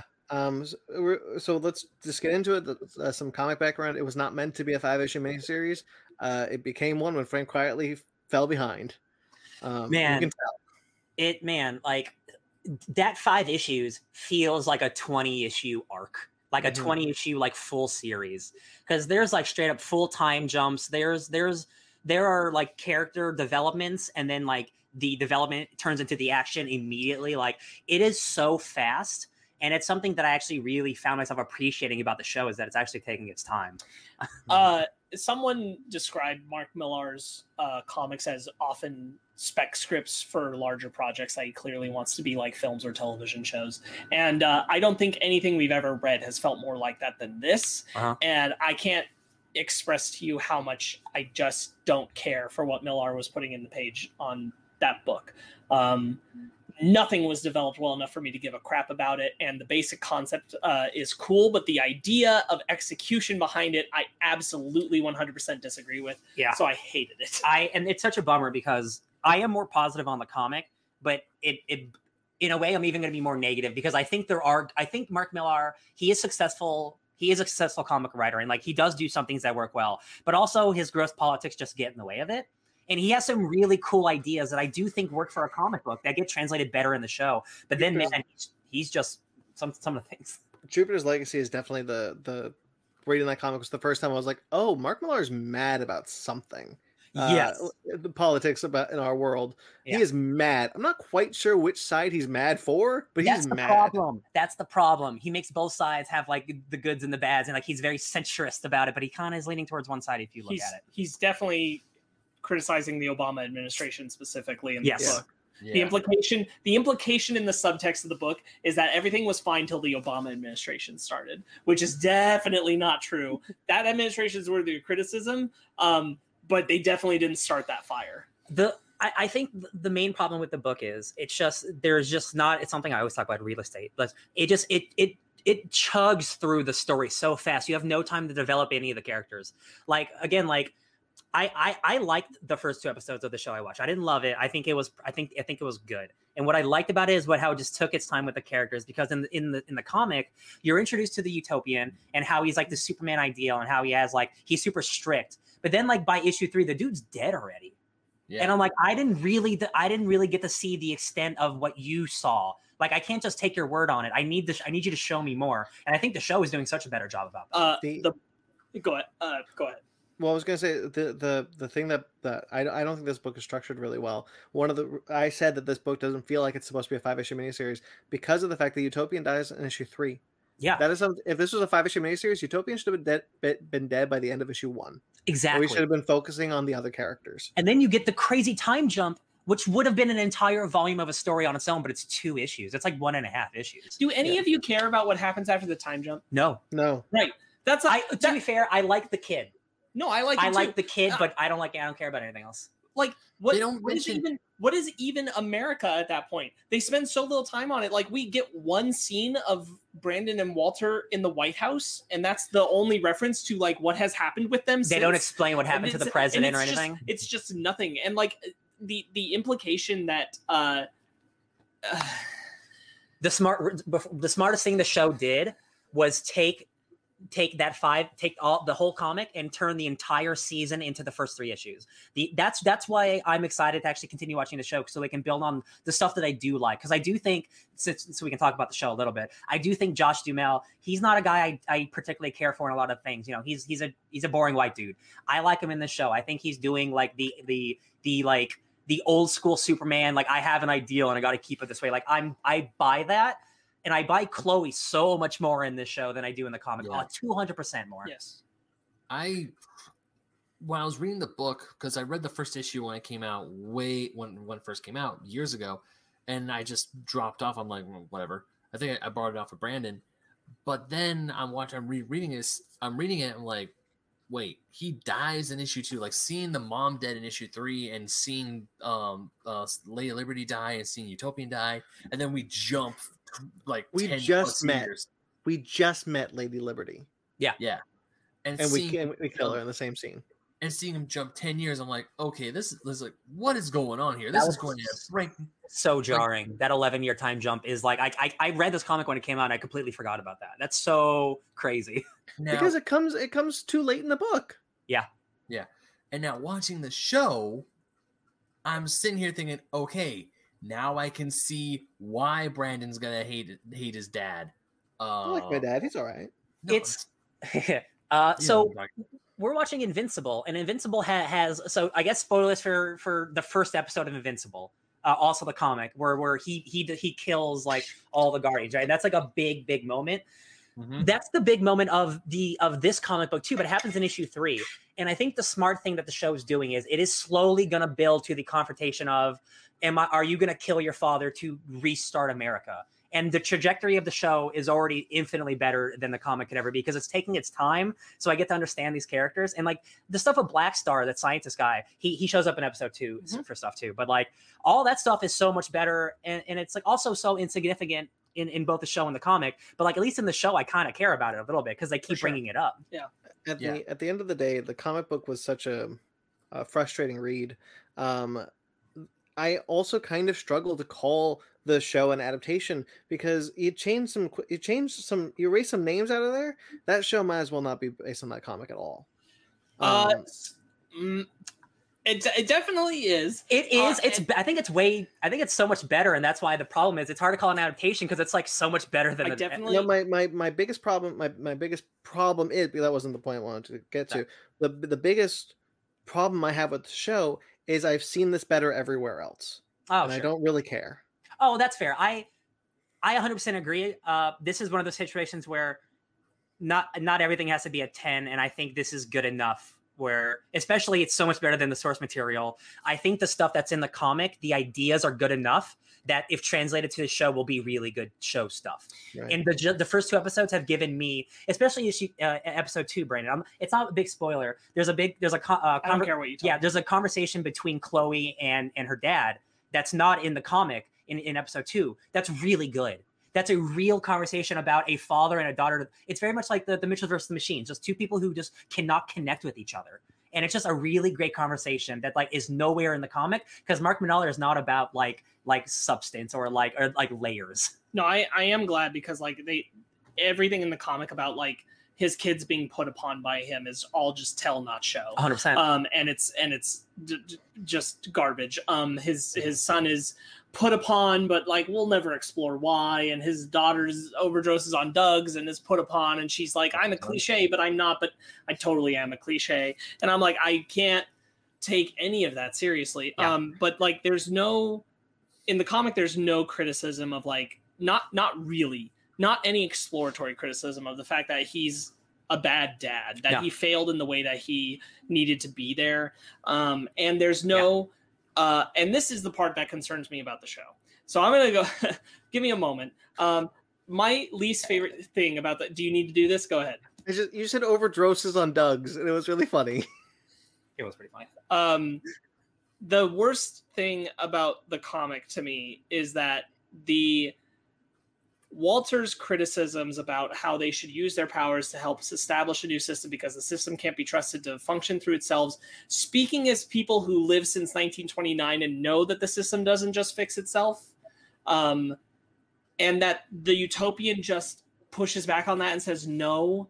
And Walter has that excellent line where he says, why would we just trust it to them? Just because they were put into office doesn't mean that they're automatically experts and smarter than the rest of us. And he's 100% right. And that's where this becomes a flag smasher situation, which that's obviously very present on my mind from Falcon and Winter Soldier. But this is where Walter's stance is 100% correct. the system is broken, it needs to be fixed, he has ideas for how to do it, and the Utopian's like, no, because he's so married to the idea of America cannot be a failure, it never could have been, so therefore it will balance itself out.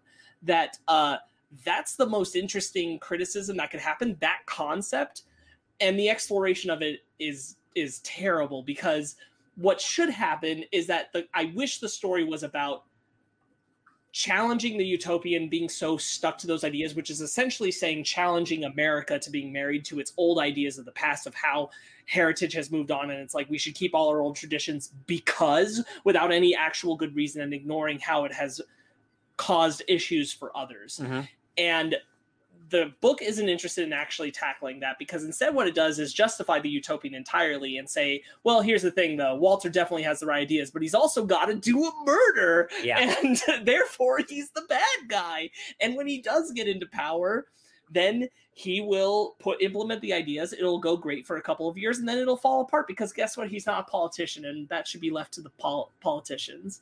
Because they're the experts. Because they're the experts, and he was wrong, and now they're just an evil empire. And I'm like, wow, I can't hate that more. And again, in episode 2, they go into that even more. Walter and Sheldon have a conversation, and they move it from like a couple years ago to now, and they talk about like, we have Nazis walking around who don't call themselves Nazis. Like, they're the problem. Like, it's very much Walter's situation of like, we're rescuing, we're taking care of bank robbers when we should take care of politicians. And he's right. And the show is just doing all this so much better. And it makes me so mad, because like this comic sells so many copies. But they're still definitely like framing Walter very clearly as like a bad guy. Yeah. And like it's foreshadowed hardcore. And like, that's the thing, is like, the show's still going to do that beat. It's still going to do that thing where he's going to be the guy with the right ideas, but he just takes it that one step too far, and then oops. And I'm like, I'm not here for that story. I hate that idea. And I hate the idea that the Utopian not only goes unchallenged, but goes vindicated.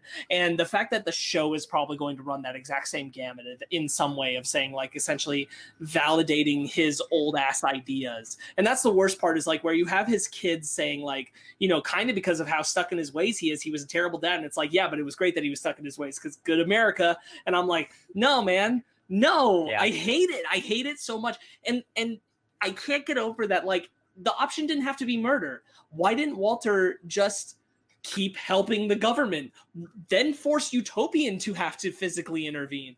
Then Utopian's the bad guy again. I don't understand how it's not that story. And I do, because Millar's a conservative man, Scottish man, talking about America. It's still like, again, episode 1 has the murder of Blackstar, and immediately the Utopian's like, why did you do this? You could have flew him into the sun. You could have done something else. You don't have to be this guy. And that is a very Superman thing. And again, I think the show is just, it's doing everything that the comic wants to do, just better. But even though some of those ideas are bad, like, it's still got to translate those, unfortunately. There is the unfortunate side effect that because it is a different writer trying to kind of keep Utopian's voice, Utopian does not have the same stance he has in the comic.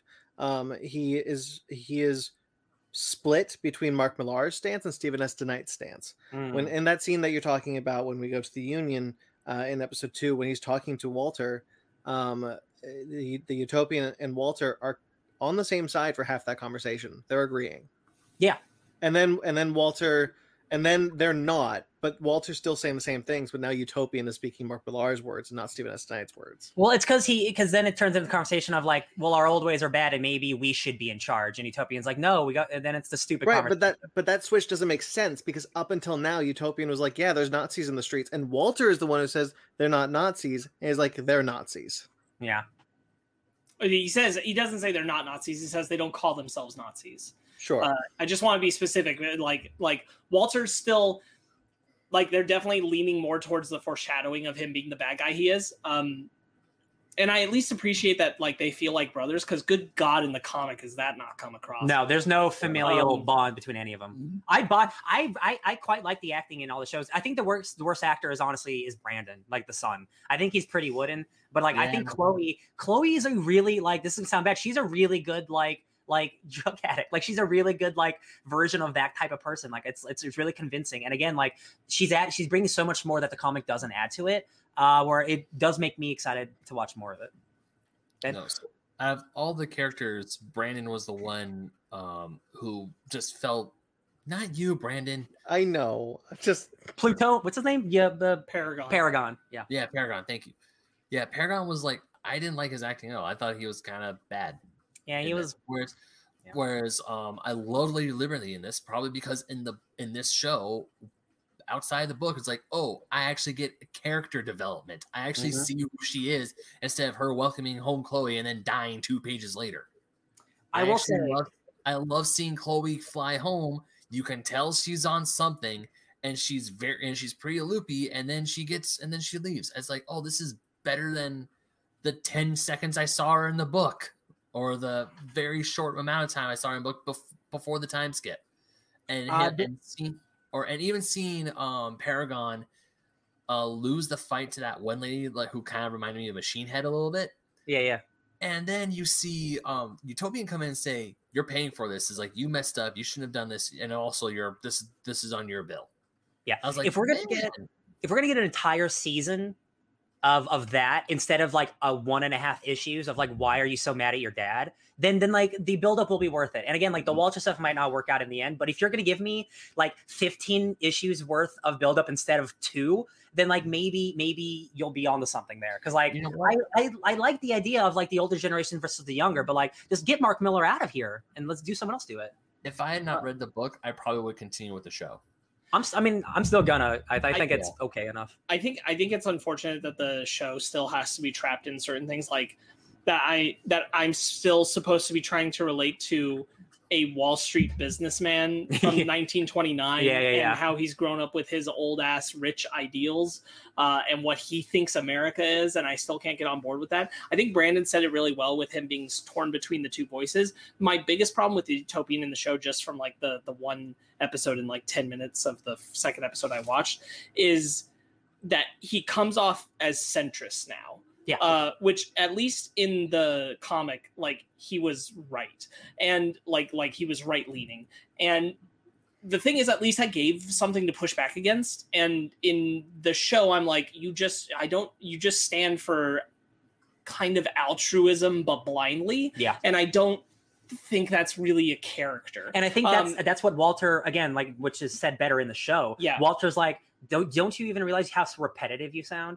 Like, you keep saying the same things over and over again and nothing changes.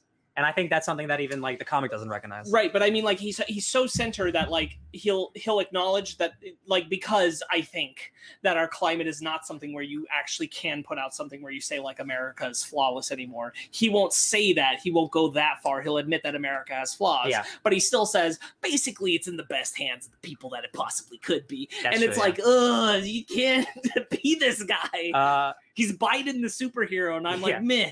So I just want to be positive on the comic a little bit, and it's only for Frank Quitely, because Frank Quitely is definitely an artist. Like, for people are hit or miss just because of his style. He draws very detailed, ugly people, and you just don't get a lot of people who are willing to do that. So that's something I appreciate. I think the action in this book, for the most part, is really, really good. There's specifically a scene, I think it's in the future, I don't remember because I took a lot of pictures, where there's this guy named, what's his name, Barnabas. He's Barnabas Wolf, and he goes to meet a supervillain who's been hiding in this building, and he asks her all these questions, and she's like, yes, no, yes, and he's like, oh, that's really cool, yeah. And then he's like, oh, can you tell me about all your coworkers? And she turns around, all the coworkers are asleep because of poison gas, and the only 2 superheroes are remaining, and that's how she gets found out. And that's a great scene, and she jumps out of the building and grows full size. Like, Frank Quitely does some great action. There's the fight with Chloe and that guy, and he can like manipulate matter and stuff. So he's making like glass like boxes, and she's breaking into it. The art's really, really good. There's the boyfriend Jason who can teleport. He teleports a train into like a bunch of soldiers. Cool shit. Like, I have no concerns or problems with the art. I just wish I'd enjoy reading it.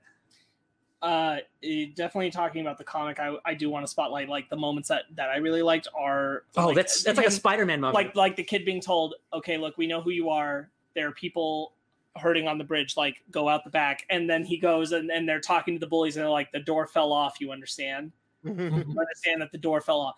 And then I also really love the moment where he says, your mom can't even hear you, and she's like, mommy is always listening. And you see like all the panels of her like zipping through everyone, which I think looks really great. And those are some awesome moments. and that's kind of it. That's about it. I definitely want to talk about, like, this is the prime example of, like, my problem with how Walter is written, which is he's describing when he's talking to Brandon in space, and he's describing, like, parts of his plan, and it's like, yeah, climate engineering, and I'm like, solid, eliminating income tax, great. Underground homes, man, solving homeless problems, that's fantastic. A ban on all religions, god damn it, always that one step too far. See, when I was like a 14-year-old edgelord atheist, that's what I used to think. But then, you grow up and realize people can do what they want. That is the one where you're like, oh, come on, man. And that's the part that just really, like, just makes it so hard for me to be able to get on board with the comic, is that I'm like, if you have someone who is clearly saying all the right things about, like, what are the issues of the country, and just being told, like, nah, America just fixes itself, stop it, shut up, man. Of all from the Superman allegory, and it's like, oh my god, just challenge him without murdering him. What are you doing? Yeah, it really makes me wonder, because the way that all the superheroes turn on the Utopian in this comic, it's like brutal, and like it's like an entire community coming to kill the old guard. And the show right now, I'm very curious if it's going to go in the same trajectory, because right now it doesn't. I don't have that vibe, but again, it has such a longer build up that maybe it actually builds to it and it works out. I feel like the show won't vilify him the way that on some level the comic was, because, like, the thing is that you do have that group that comes and kills the Utopian, and they're saying, like, you should have seen this coming, like, the way that you have run things, you've been too restrictive of everyone. Yeah. He has stopped people from Adam Eving problems. He's just flat out said, no, don't get involved, and all that kind of crap. And I don't think the show's going to go that far with it. Yeah. I don't think they're going to put it into a place where you can kind of look at the Utopian and say, like, yo, man, you actually are the problem. I don't think they should murder you, but you are the one getting in the way. And I mean, like, it's a problem in the book too. Like, that's what it should have done. Like, they jumped to murder way too quickly. Like, it should have been, hey, we could all just, like, do the thing and let's see what he freaking tries. That's because Mark Millar's, like, go-to is just instant murder. He's a murder man. Do you like the female characters in the comic? What female characters? Oh yeah, good point. Yeah. There is that. I do like that interaction. I guess, like, the comic is basically the same, but, like, as they're fighting Black Star, there's a dude with the fire hands. He's like, I'm just waiting in the back. I can't fight this guy. I'm gonna wait and then get the last punch in with a photo op. I think that dude dies, and then he gets exploded by Utopian. Yeah. I guess honestly the worst part of the show is the action. Like, it's not dynamically shot. Like, it is kind of CW-ish, but, like, I do think the writing is good enough, and I think the acting is pretty good by all the actors. I really like Walter in the show. I do too. I think really he's a great like. actor. He's one of the, there's some really good performances happening there for sure. I like Leslie Bibb. I don't see her in enough stuff, though. Like, agreed. I will probably give it another couple episodes, because, like, I think it's good enough. At least better than the comic, which I did not expect. It's definitely weird that they kill two heroes of color in the first episode. Black Star killed two heroes same weapon. People of color. That's right. And I'm like, okay, that's choice. Do they die in the comic? I don't even remember. Are they in the comic? Nobody dies in the, like, nobody that we clearly, like. Oh, they're not even in the comic. That's different. Yeah, they handle that totally differently. Yeah, like, you're right. They're creating in the show. They're creating totally new superheroes, which is interesting, because we don't get superhero names outside of Utopian, really, in the comic. And we don't even get Paragon in the comic, because he's not a superhero in the comic. That's true. In the show, they're making up all these, like, they created a Justice League. They're making up all these new names. I'm sure they're using Superhero Circle for some of the older ones.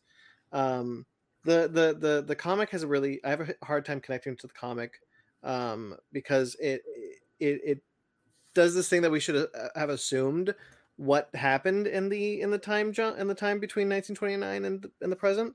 And that's fine, but you don't tell me, like, who your comrades were. And the show kind of has a similar problem right now, at least in the first two episodes. I'm hoping, if I do kind of like that more in the show, that we're going to see more of the Union. There's no explanation in the comic why there are people that aren't part of the group that went to the islands, families that have powers. Yeah, it's never explained. Just suddenly, and then everybody had power, and I'm like, what? I wonder if that's something that is explained in the next volume, where, like, once whatever happened on the island, it was basically almost like an X gene that activated or something. Yeah. Again, and also, like, very odd to have like the reason you go to this island be like an ancient alien race who wants America to thrive. I don't think that's actually what it is, but like it's just Oh man, that he says that line like more than once. They want to make America great. I'm like, that's not good. Keep talking. I'll be right back. Yeah. In the book he constantly talks about how it's like they want to fix our country. It's like, why not fix the world, not dude? Fix, save. Yeah. It's like they want to save our country. It's like, okay, look, the United States of America back in 1929, things were not good. I get it. But also, not just America suffered. The entire world suffered in that time period. Yeah. So, something that, again, the show, I don't think you got, because I kind of wish you just wanted to watch episode 2 because it was only 30 minutes long, but I understand. You might have saw it, but like Walter's talking about how he wished he could have done more in World War II, and that already fleshes out that character. He wants to do more. That's episode 1. Oh, is that episode 1? Yeah, I just don't remember. But like again, Walter is already a little more fleshed out, so like I could see why he eventually becomes the bad guy. But like, man, in the comic, it's even then he's saying the right things. He's like, no, I know. I regret that we didn't get more involved in World War II, and that's the thing. Is like you need to be demonizing the Utopian for saying, don't do this with your powers, and it's like you are literally stopping them from helping people. Yeah, like you are like he is an allegory for America in a way where it's like you can't do that. You can't help people that way. I think it will be because like, we don't really have this in the comics. They just kill him. I wonder if there will be almost like an Avengers Civil War situation where like they have to go do something, and the Utopians like, no, we can't do that, and then it's like this is the final straw. We have to take them out to save the world. And that's something I can buy in a Watchmen-esque scenario that Alan Moore would do better. That's what I want it to be. Yeah. Like, I'd want it to be that like Walter and the rest of them just kept ignoring him, saying, don't get involved. Mm-hmm. And then Utopian was the one who instigated too much, trying to stop them. They're like, yo, you gotta, like, let us help people or we're gonna kill you. Yeah. Like, you are actively the problem. Which is what the story should be. It's like begging to be that. Yeah. Something that telepathy and mind powers are some of my favorite stuff in comics that in movies and stuff don't really get utilized, because how do you conceptualize being in the mind space? And they just do it exactly from the comics where Walter basically puts you on a beach. Like, oh, this is where I spend my summers as a kid. And like, we're destroying your body right now, but like your mind doesn't know what's happening. That's like a really cool, like Jean Grey, like X-Men, like telepathy thing that you don't get to see very often. And I'm like, I really appreciate that. Telepathy is a cool power.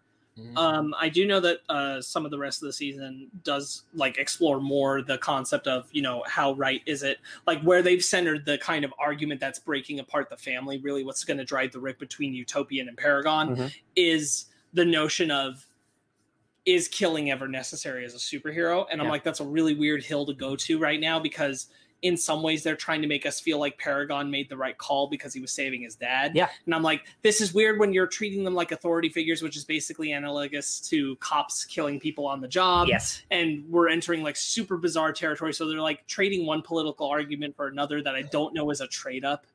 Where they come out any better for doing it. I do. I wonder if it's even going to be a mystery, because like the Black Star in the show is killed, but it's not the Black Star that's actually right, because the second episode they go and they find like they're talking to him and it's like, yeah, that's a copy of me. That's what made me like at the end of the first episode, I'm like, all right, you got me. Like, that's so pretty cool. So Black Star, like he's like, you see this big fight and he's like this big monster, but that's not the character. He shows up at the table and sees his dead body, and that's where the episode ends. That's right. I think the show also has weird ways it ends the episodes. It's not very it's like not traditional. Like it kind of just ends in the middle of a scene. Yeah, it ends the episode where he looks at like a copy of him essentially. Yeah. And then, in episode 2, it's at the beginning, but like he like puts on scientist glasses and he's like very like meticulous and like not the character you think he is. And that's what immediately put me on the show. Like, oh, this is not from the comic. This is cooler than the comic. And now there's a mystery of like, who's doing this? Are they trying to take out superheroes? Blah, blah, blah. I wonder if Walter's involved. Like, I'm already more invested than I ever was in the comic. For sure. Show's definitely doing more development work. Yeah. I just really didn't care for the book. No, it is a terrible execution of what could be a cool concept, but it goes completely in the wrong direction. So we've read a lot of Mark Millar's comics that have become things. Is this the worst one? In my opinion, the Mark Millar things I've read, yes. Wanted, I haven't reread Wanted. Are you talking about adaptation or just thing he's written? No, just the book, because all of his adaptations are better. All the movies are better. Of the ones I've read, probably it's my least interesting. Yeah. because Kick-Ass is like, I think it's good. I think it's fine. Secret Service is fine. We read that. I think it's fine. This book actively made me upset while I was reading it, so I definitely don't like it. Man, I gotta tell you, if it wasn't Frank Quitely's art, like I don't even know, like this book would just be like nothing to me. Like I think the art's like, I love Frank Quitely, so like I at least have some connection to the book. But like if it wasn't him, this would be like one of the worst books that we've read on here. Normally, I'm kind of turned off by Frank Quitely's art, but this is the one book where I'm like, man, thank God Frank Quitely is here, because the rest of the book, I'm just reading this like, okay, wow, that's quick. Wow, we're in the future now. Okay, well at least the kid's cool. I like that time jump, man. Yeah, the adaptation thing is really interesting because this is still continuing the trend of his adaptations being better. I think the only exception is Wanted. Kick-Ass 2. It's pretty bad. Wanted is a much better movie than the comic, I promise. Oh, but I just know it's not really anything like the comic, and I've never read the comic, so I can't really say. I'm sorry. I just means in terms of quality. Every movie or show that has been based on a book is better than the comic, is what I mean. Is Kick-Ass 2 the comic really that bad? No, but but Kick-Ass is a good movie. He means Kick-Ass 2 to Kick-Ass 2 the movie. Oh, I didn't read it, but I'm sure it's fine. Kick-Ass 2 the movie is probably a little worse than the comic. It's probably comparable. But I mean, is this like, it's crazy that his movies are always better. I mean, Sparks talked about it. They're basically pitch pieces for movies. Ben, you want to say something? Refresh my memory. Did Mark Millar write Superman Red Sun? Yeah. Yes. He has done good stuff. It's just mostly in the past. I do want to mention some things about the show. Not to derail too much. I really like the costume design in the show. I think it's really cool. Yeah. The especially the Utopians costume, I think it looks really cool. Translated to live action. I don't think they show them at the best angles all the time. Yeah. Sometimes they make them look cheap by the way that they frame them and light them. Yeah. And that bummed me out because I saw close-up pictures on Twitter of people sharing like the detail on the costumes, and I'm like, man, that doesn't show in a lot of the shots. Lady Liberty, bummer. I like Lady Liberty a lot. Yeah. That just kind of goes. I don't think the show is shot very interestingly. We talked about the action sequences being really boring, boringly shot anyway. Yeah. I do have a small issue, and I want to stress a small because I don't want us to get into a tangent about it. I don't like the old age makeup. Oh, it's. I've seen better. I've seen worse. Yeah. And Josh Duhamel's wig is awful. His beard is awful when we first see it. Oh, the first beard when the flashback's pretty bad, but I think the modern one's pretty good. The one we see for the rest of the show, not bad. The first one just looked, they just like put spear gum on his face and just like threw stuff at him. It's pretty bad. It was like. Ugh. I think I would definitely rather have the actors playing both versions, but I do agree. Same. Like the older look doesn't always work. Yeah. But I am glad that they're playing both versions. I am too. I was totally into that. I was just I know. I'm not saying that you're saying that doesn't work for you or anything. I'm just saying like that's. I will. In problems with the show, I will forgive old age makeup for having the actors playing the same parts, because that's not high ranking on my biggest issues. I love the look of the 1929 stuff. I think like the steel New York City looks good. I love Walter's mustache. Yeah. I mean, I love going back because the 1929 stuff is the most interesting for me on the show. I find like especially in episode 2, like Josh Duhamel like really like charming. Like when he's like walking through the steel mill, like, "Hey, what's up, buddies? I love all you guys." Like I was like, "Oh, this is charming. I like this guy." Okay. I think it's better. He has to care about the poor black man. Yeah, working. He cares. He does. I really how he showed it. Yeah. I think the flashbacks are handled better in the show than they were in the comic. While I do actually, the only issue that I really enjoyed in the comic was the one where we get like the origin of where the powers came from and going through the island. I thought that was really cool. Yeah. I like the slow build of seeing 1929, the Black Monday, and then going into the seizure that gives them the island flashback. I think that's really, really cool, and I'm engaged in that. Yeah, and I like that. It's on Netflix. Like the first episode is like 45 minutes, and then the second episode is like 30 minutes. Like it takes as long as it needs to, which I enjoy. Like it doesn't need to outstay its welcome. Yeah, I'm really excited to get to like the Indiana Jones Island stuff because I think the setup is much better than the comic. the setup, how we get there. So I'm just curious. Just it's Jupiter Circle. Yeah, it's a Jupiter Circle. Yeah, I definitely anticipated, I guess just because of like everything I saw, like the show to be worse, and maybe that's just I shouldn't think so negatively, but like I was surprised how okay to good it was. Like, oh, this is actually a good product. Like, it's not the best, but like not everything has to be. I mean, I didn't hate the first episode, but I can tell you right now, I'm probably not going to continue it. Yeah, there's plenty to watch. I'm open to like watching more. I am definitely like, I am nervous about down the road them, if I finish the season, that they'll still shit the bed on the American politics side of it. And yeah. I know like we're still going to do the same thing with Walter, where like he says the right things, but he goes that extra mile that's in the bad direction, therefore the bad guy. And I'm like, I just am so over that concept. Falcon and Winter Soldier really nailed that thing to the board for me, where I can't take it anymore with Flag Smashers. And so I don't have patience for it. And that's sucky. I'm very curious because again, this is only like the Jupiter's Legacy is only five issues, even though there's more of that. It looks like I said earlier, like the first season is like the first 3 issues. Like it's not the whole comic. So they really could stretch like this first volume for like 2 or 3 seasons, depending on how much, like if they do want to do a time jump, like that seems like an entirely, like that's something you want to save. Right? I could see the time jump being the end of the season. Yeah, that makes sense. Yeah. And in that way, I prefer the structure of the show to the comic. Yeah. I'm definitely, depending on how this week goes, I'm probably definitely going to watch at least the next episode because I am intrigued enough. And I've already started watching it, so I might as well continue it if I like it. Man, Mark Millar, what an interesting guy. What a guy. Starlight coming soon. Yo, that one, I'm excited for that one. That comic was pretty good. I remember I read it a long time ago. That is we should. I hope that one is still good because I remember liking it too. Anything else you want to add, or one guy? Hey, Starlight, the fantasy girl. One no, it's where the old man, like he's like a space hero. Oh, okay. I don't think I've read that. By the way, Sandra Bullock's going to be in Reborn. Did we know that?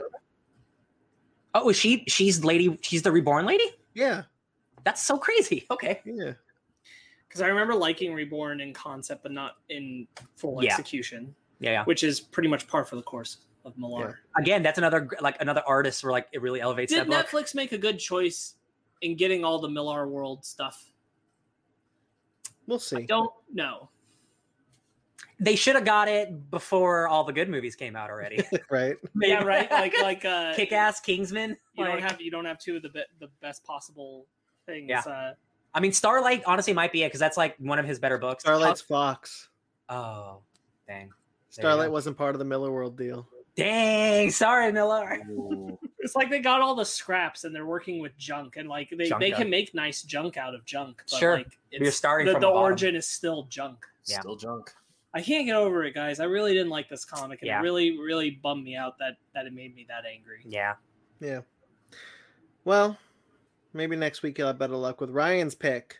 It's me, Bucky Barnes, the Winter Soldier. He's Volume 1, The Man on the Wall, written by Alice Scott, art by Marco Rudy. Can't guarantee the story is great, but at least the art will be dope.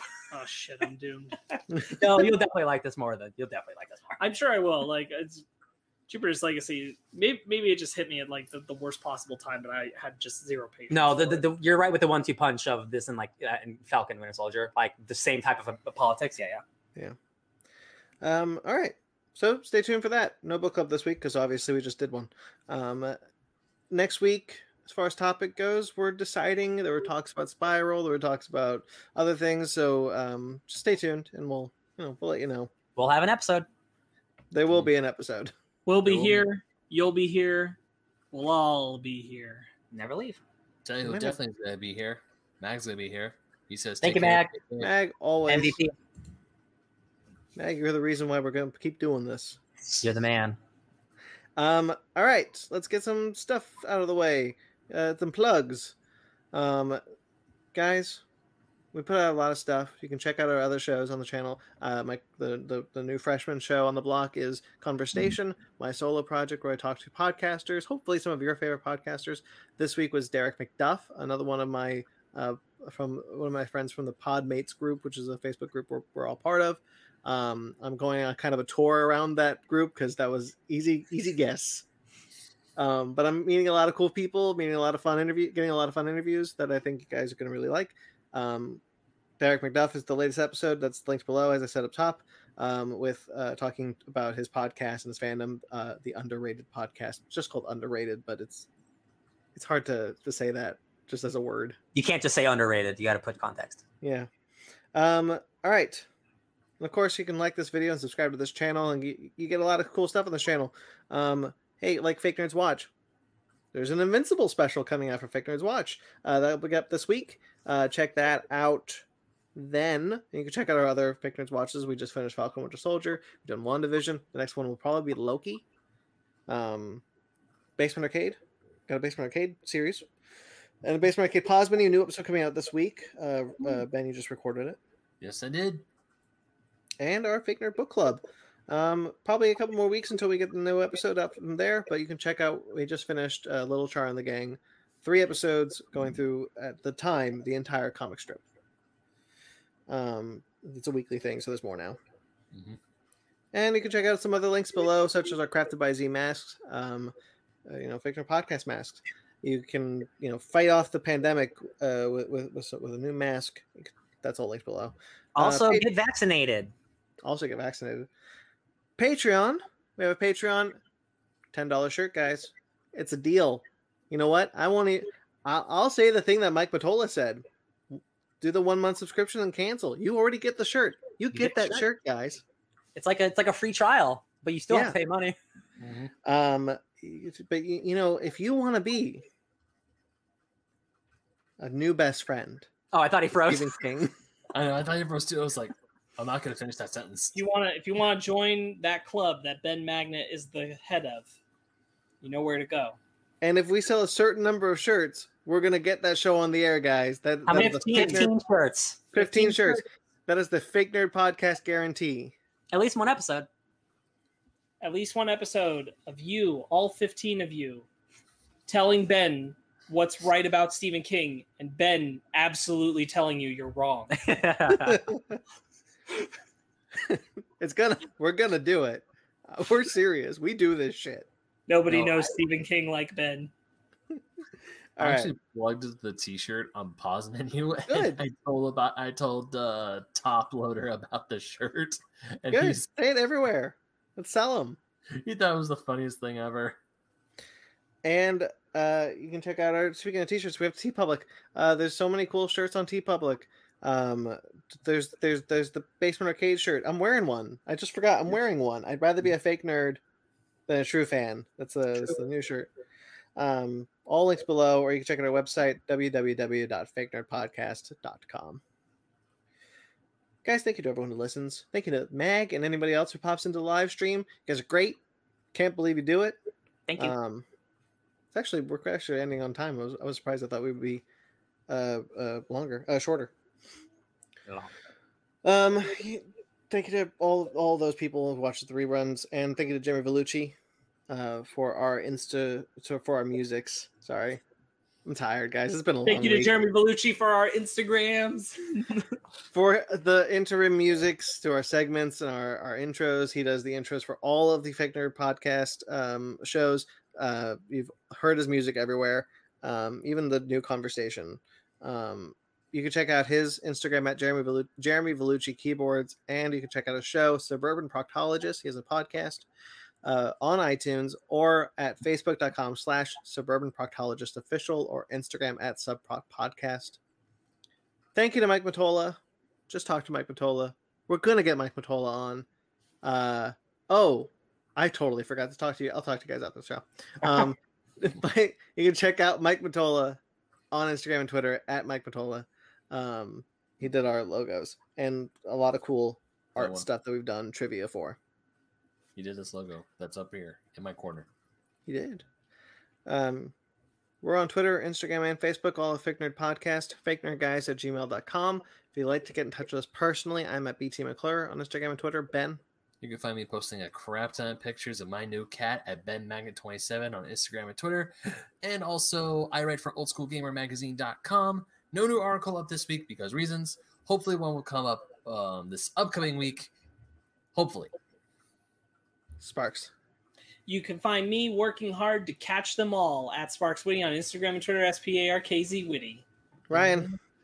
Oh my god, you can find me eagerly anticipating the release of Mass Effect Legendary Edition on May 15th. Nope, May 14th. That's this Friday. You bet your ass I'm gonna stream that game until I fall asleep. Oh my god. It's pretty cool that you can make your own box art. I don't think you can actually print it. You just have to get it. Yes, you can. What? Yeah, you download the PDF. You download it. It's in the size that you can print it. Yeah? Yeah. I looked into this. Oh, I made one. Oh, spicy. You can find me making my own box art at DJ Tony Snark. Ryan, you're They have it. really They have funny. it formatted and everything. Because So like it has the proper backend and everything. I guess I realized you could have printed it, but like, cause like I made it, and it's like I made it for like my phone and stuff, and I'm like, oh shit. Yeah, they designed it to be the correct size. Steelbook. What? That's cool. All right, subscribe to us on iTunes, Stitcher, Google Play, TuneIn, Spotify, iHeartRadio, Amazon Music and Podcast, and Pandora. Rate and review wherever you get us. Like this video, subscribe to this channel. Until next week, guys, stay fake nerds.